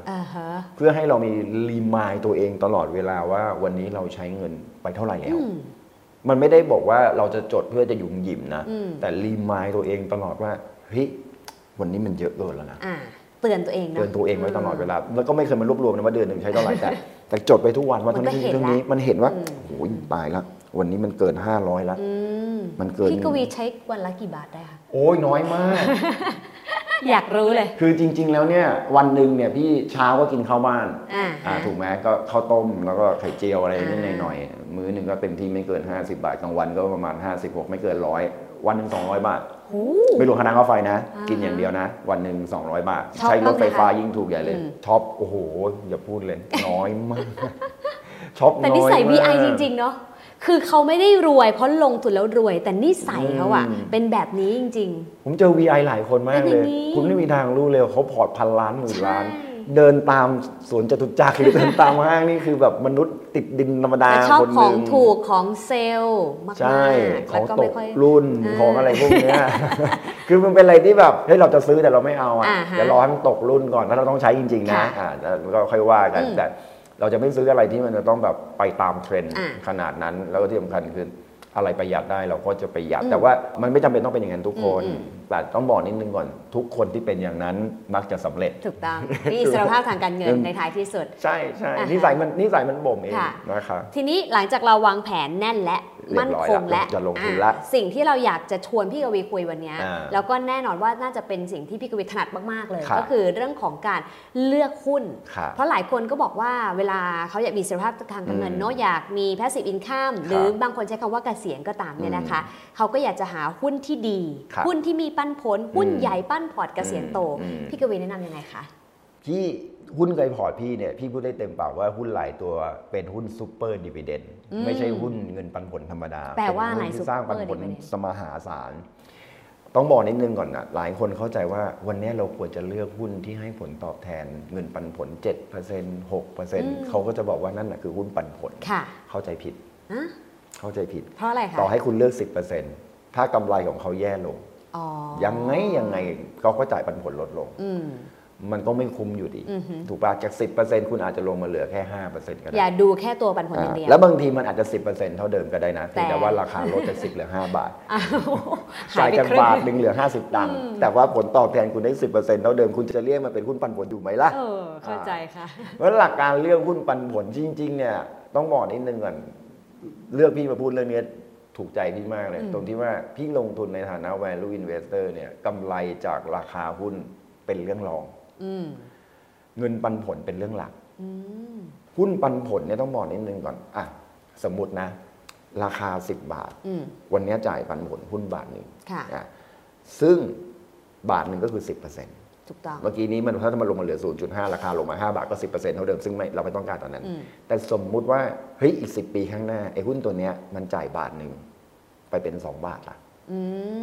ซึ่งมันเกิดขึ้นได้อยู่แล้วเพราะว่ากำไรเขาจะโตเนี่ยโตไม่ถึงปีละ 10% แต่โตปีละแค่ 5-6% จากบาทหนึ่ง10 ปีมันก็เป็น 2 บาทนะไม่จำเป็นต้อง 10% ต่อปีนะถูกป่ะมันตั้ง 6-7% ก็ได้ละซึ่งปกติบริษัทดีๆกำไร 6-7% ต่อปีเนี่ยสบายๆก็คือตามเศรษฐกิจกับเงินเฟ้อบวกกันแล้วเขามีพรีเมียมหน่อยตรงที่ว่าเขาเป็นผู้นำในธุรกิจเขาก็จะได้ประมาณนี้ 6-7% ต่อปีโดยธรรมชาตินะครับขึ้นมาเป็น2 บาทแต่เราต้นทุนเรา10 บาทตามที่ทันไหม10 บาทแต่คุณได้ปันผล2 บาท 20% แล้วนะมันจะเรียกซูเปอร์ดิวิเดนด์ได้ยังได้แล้วค่ะถูกป่ะมีหุ้นอยู่ตัวนึงแม้ราคาไม่ขยับด้วยนะถูกต้องซึ่งจริงๆราคาจะขยับมีหุ้นอยู่ตัวนึงในพอร์ตพี่ปันผลเริ่มต้นเนี่ยปันผลเริ่มต้นไม่จ่าย เพราะว่าเขาติดเข้าแผนฟื้นฟูแต่สุดท้ายก็มาจ่ายซึ่งปันผลที่เขาจ่ายเนี่ยประมาณ 2-3% เองในยุคนั้นซื้อมาบาทเดียววันนี้จ่ายปันผล20 บาทกี่ปีผ่านไป20 กว่าปีโอ้โหลองนึกเห็นภาพอย่างว่าเฮ้ยมันจ่าย 2,000% เว้ยถึงปันผลเพราะฉะนั้นผมอยากจะให้มองหุ้นปันผลเนี่ยเป็นแบบนี้ไม่ได้อยากจะให้มองว่าเราเริ่มต้นเป็นที่ 10% เลยสิ่งที่เราต้องไปดูก่อนว่าจะเป็นอย่างนั้นได้ยังไงจะหาได้ยังไงหุ้นแบบนั้นอันนี้เริ่มต้นก่อนคุณลองย้อนกลับไปดูเผอิญตลาดหุ้นไทยเราเปิดมา40 ปีถือว่าโชคดีนะถ้าบริษัทที่เพิ่ง IPO ไม่ต้องเข้าไปดูเลยเพราะมันไม่มีประวัติปันผลเลยคุณลองย้อนกลับไปดูสิซึ่งวันนั้นที่จำได้ว่าเฟิร์นก็เคยเขียนบทความนี้เหมือนกันว่ามันมีหุ้นหลายตัวนะที่จ่ายปันผลตั้งแต่วิกฤตต้มยำกุ้ง40 ปีที่ตลาดหุ้นเปิดมาหุ้นตัวนี้อยู่ในตลาดหุ้นไม่เคยพลาดในการจ่ายปันผลมาก่อนเลยบริษัทพวกนี้เราน่าเข้าไปมองก่อนซื้อหรือไม่ซื้ออีกเรื่องหนึ่งนะไปทำการศึกษาก่อนแต่ถ้ามันเข้ามาไม่ถึง40 ปีมันอาจจะเข้ามา20 ปีอย่างน้อยเขาก็ผ่านซับไพรม์ปี 2008 อย่างน้อยเขาก็ผ่านโควิดปี 2020 ดูซิว่าเขาจ่ายปันผลได้อยู่ไหมหรือแม้จะจ่ายน้อยลงแล้วเนี่ยพอหลังจากซับไพรม์หลังจากโควิดเขาสามารถกลับมาจ่ายปันผลได้ในระดับเดิมที่เขาเคยจ่ายแล้วมากขึ้นด้วยพวกนี้เราเก็บไว้ในใจได้แล้วเราก็วิเคราะห์ต่อว่ามันมีเยอะนะครับแล้วเก็บไว้ก่อนเลยมีเป็น100 บริษัทอย่างนี้แล้วกันที่มันสามารถกลับมาจ่ายปันผลได้เหมือนเดิมก่อนโควิดก่อนซับไพรม์เป็นที่เรียบร้อยแล้วแม้กระทั่งกลุ่มแบงก์เองก็เป็นนะแล้วมาดูกันว่าบริษัทพวกนี้กลุ่มไหนหรือบริษัทไหนที่เป็นผู้นำในธุรกิจที่เราเข้าไปดูแล้วเราเชื่อว่าประเทศไทยเนี่ยบริษัทเหล่านี้สามารถที่จะเติบโตไปได้โดยถูกคู่แข่งที่จะเข้ามาสกัดเนี่ยไม่เยอะมากจนเกินไปคือตอนนี้เราดูแล้วเขาผ่านวิกฤตมาได้แล้วมั่นใจว่าในอนาคตเนี่ยถ้าเขาเจอวิกฤตอีกเนี่ยเขาจะน่าจะผ่านได้ไม่ใช่ไปพยายามจะหาบริษัทที่ไม่เคยผ่านวิกฤตมาเลยคือล้มลงตอนโควิดแล้วก็หวังว่าเฮ้ยเนี่ยแหละเดี๋ยวจะลอยเด้งมันไม่ใช่ VI แต่มันอาจจะถูกคือคุณลงใช่เลยตัวนี้เช่นแจ๊สใช่เลยเด้งขึ้นมาเจอธุรกิจใหม่อะไร whatever เราเด้งขึ้นมา10เด้งก็เป็นไปได้แต่ไม่ใช่แนวVI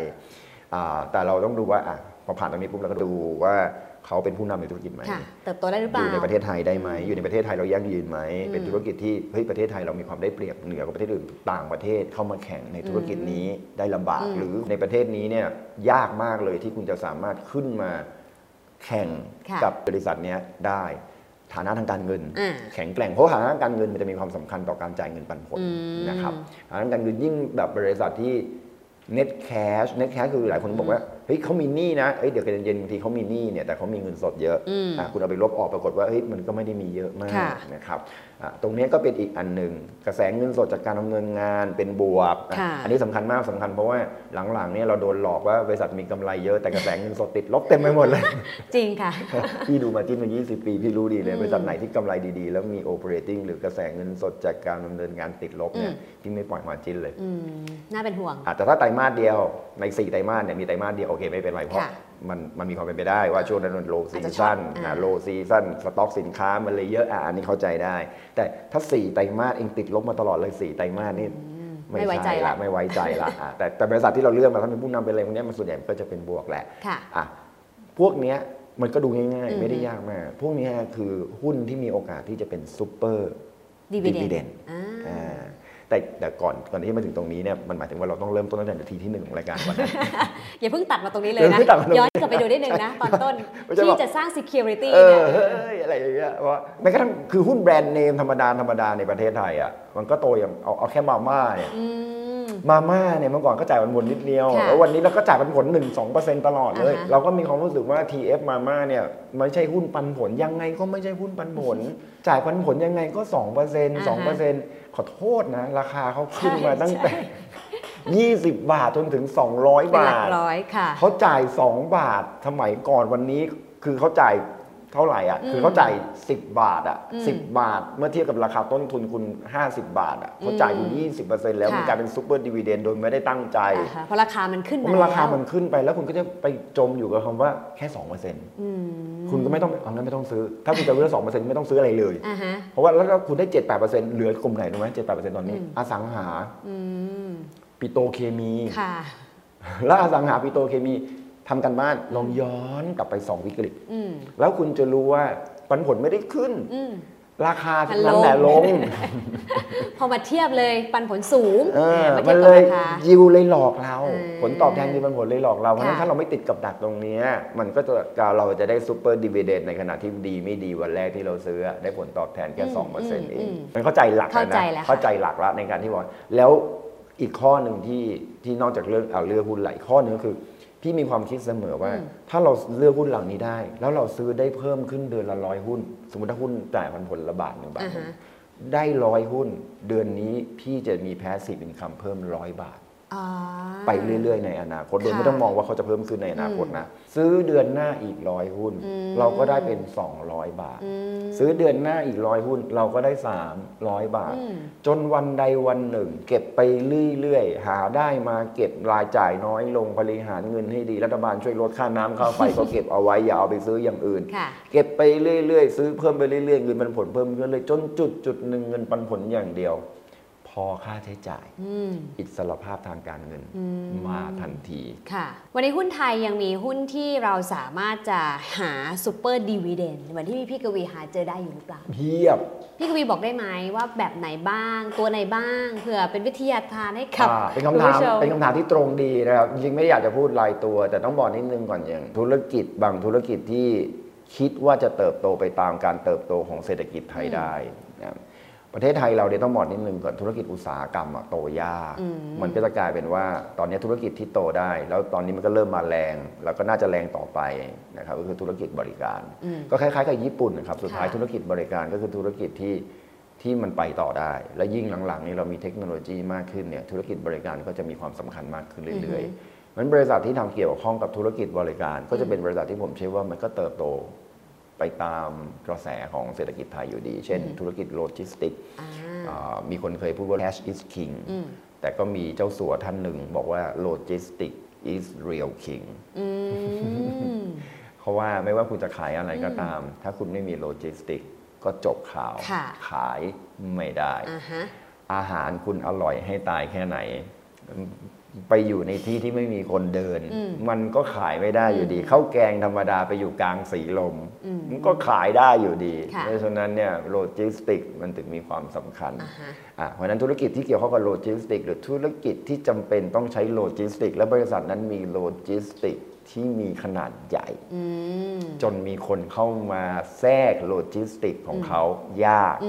ต้องบอกนี่แม้กระทั่งธุรกิจอาหารธุรกิจค้าปลีกธุรกิจอุตสาหกรรมที่เป็นโลจิสติกนะครับธุรกิจสื่อสารที่เป็นโลจิสติกธุรกิจโรงแรมที่เป็นโลจิสติกถ้าพวกนี้เขามีแบรนด์แข็งแกร่งเขามีโลจิสติกที่ดีโรงพยาบาลที่มีโรงพยาบาลก็ต้องใช้โลจิสติกนะแล้วก็มีแบรนด์ที่แข็งแกร่งพวกนี้กำไรเขาจะโตช้าเพราะประเทศไทยคุณจะไปหาโกรทสต็อกหาได้ต้องเก่งมากนะครับแต่คุณจะหาหุ้นที่โตไปเรื่อยๆระหว่างปันผลวันนี้ยังจ่ายแค่ 2% แต่ถ้าปันผลมันขึ้นปีละ 5% อีก10ปีคุณก็ได้ปันผล2เท่าจาก 2% มันก็เป็น4ถ้าคุณถือได้นานพอ20ปีเงินปันผลคุณอาจจะเพิ่มเป็น 20% ของเงินต้นที่คุณลงเนี่ยคือซูเปอร์ดิวิเดนด์แค่นี้เองไม่ได้มีอะไรยากเย็นเพียงแต่ว่าธุรกิจอะไรที่ใช้ซ้ำแบบไม่มีแบรนด์มันก็ไม่ควรลงทุนมันควรลงทุนในธุรกิจที่ใช้ซ้ำแล้วมีแบรนด์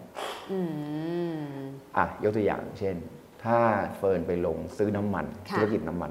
เนี่ยมีการใช้ซ้ำใช่แต่หาแบรนด์ยากคือมันกำหนดแบรนด์ยากตอนวันนี้จริงๆนะพูดจริงๆนะถ้าผมน้ำมันจะต้องหมดจริงๆปั๊มหน้าฉันเติมได้เลยไม่ติดไม่ติดแบรนด์ไม่ติดแต่ถ้าฉันจะซื้อกระเป๋าสักใบหนึ่งเจอหลายร้านเลยไม่เอาฉันจะเอาหลุยเท่านั้นแม้กระทั่งกระเป๋าพังไป3 เดือนแล้วก็จะรอเพื่อจะเอาหลุยเห็นไหมนี่คือความแตกต่างกันระหว่างของที่ใช้ซ้ำมีแบรนด์กับไม่มีแบรนด์เพราะฉะนั้นจงหาธุรกิจที่มีการใช้ซ้ำและมีแบรนด์แค่นั้นเองและมันอยู่ในธุรกิจที่ประเทศไทยได้เปรียบมีคู่แข่ง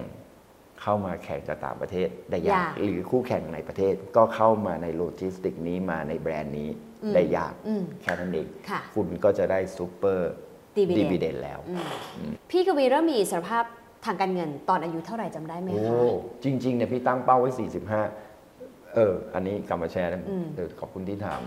อันแรกที่ก่อนที่เราจะทำอะไรก็ตามมันต้องมีเป้าหมายต้องมีด้วยนะต้องเป้าหมายก่อนนะกายว่าต้องย้อนกลับไปครั้งหนึ่งว่ามันต้องมีเป้าหมายก่อนนะพี่เริ่มทำงานตอนอายุ23-24ประมาณนั้นจบปริญญาตรี22จบปริญญาโท24โอเคแล้วก็ทำงานแล้วก็มีตั้งเป้าหมายอยู่2อย่าง1คือเราต้องเป็นคือตอนนั้นพี่อยากเป็นนักวิเคราะห์มากแล้วก็สมัครงานเนี่ย10 กว่าแห่งก็โบรกเกอร์เนี่ยก็นักวิเคราะห์หมดเลยไม่มีตำแหน่งอื่นเลยทำไมอะคะในวันนั้นก่อนที่จะไปต่อคือเราไปเรียนทางด้านไฟแนนซ์ที่อเมริกาขึ้นจริงเรียน MBA แล้วเราก็ไปเลือกเอกไฟแนนซ์เพราะว่าเราเรียนไฟแนนซ์ตัวแรกแล้วรู้สึกโอ้โหแม่งว้าวเปิดโลกเรามากเลยว่าเฮ้ยเราสามารถที่จะบริหาร make money ตอนนั้นเราก็เด็กๆเนาะเราก็อยาก make money แล้วมันโอ้โหไม่มีเครื่องมือทางการเงินเยอะแยะไปหมดเลยเราก็ไปเอกไฟแนนซ์เลยแล้วกลับมาเราก็อยากทำงานด้านไฟแนนซ์เรื่องการลงทุนนี่แหละเพราะเรารักอะไรอย่างเงี้ยแต่ไม่ได้หมายความว่าคนที่ไม่รักเรื่องการลงทุนจะไม่ประสบความสำเร็จนะครับเพราะว่าอาจารย์นิเวศหรือว่าคนที่เป็น VI หลายๆคนเนี่ยเขาก็ไม่ได้เรียนสายการเงินมาโดยตรงนะเพราะฉะนั้นเข้าใจนิดนึงก่อนคนจบโบราณคดีก็มีทางการเงินได้นะคะแต่ว่าพอเรารักไปทางนั้นเราก็เลือกเป็นนักวิเคราะห์แล้วก็เป้าหมายแรกคือเราต้องเป็นนักวิเคราะห์ที่มีคนฟังนึกแค่นั้นเองตั้งแต่วันแรกเลยที่ทำงานผมต้องเป็นนักวิเคราะห์ที่มีคนฟังก่อนที่จะทำอะไรบางอย่างมันต้องมีเป้าหมายนี่คือเป้าหมายด้านการทำงานซึ่งก็ไม่รู้ประสบความสำเร็จหรือเปล่านะอันที่2 FC เยอะ KFC เนาะก็มีแฟนคลับอันนั้นก็พยายามที่จะคือจริงๆการทำงานมันต้องมีความรับผิดชอบทุกการทำงานมีผิดและมีถูกทั้งสิ้นการวิเคราะห์การแนะนำหุ้นผมก็ยังไม่รู้เลยว่าในชีวิตผมผิดมากกว่าถูกหรือถูกมากกว่าผิดแต่สิ่งที่ถูกก็โอเคถูกสิ่งที่ผิดต้องเรียนรู้และรับผิดชอบผิดก็บอกลูกค้าไปตรงๆบอกนักลงทุนไปตรงๆว่าผิดมันผิดเพราะ1 2 3ต่อไปจะไม่พยายามผิดแค่นั้นเองจบมันคือความรับผิดชอบในการทำงานเป้าหมายที่2ก็คือว่าเราจะต้องมีอิสรภาพทางการเงินก่อนอายุ45นั่งคำนวณเลยวันนั้นจำได้เงินเดือน 10,000 บาทเงินเดือน 10,000 บาท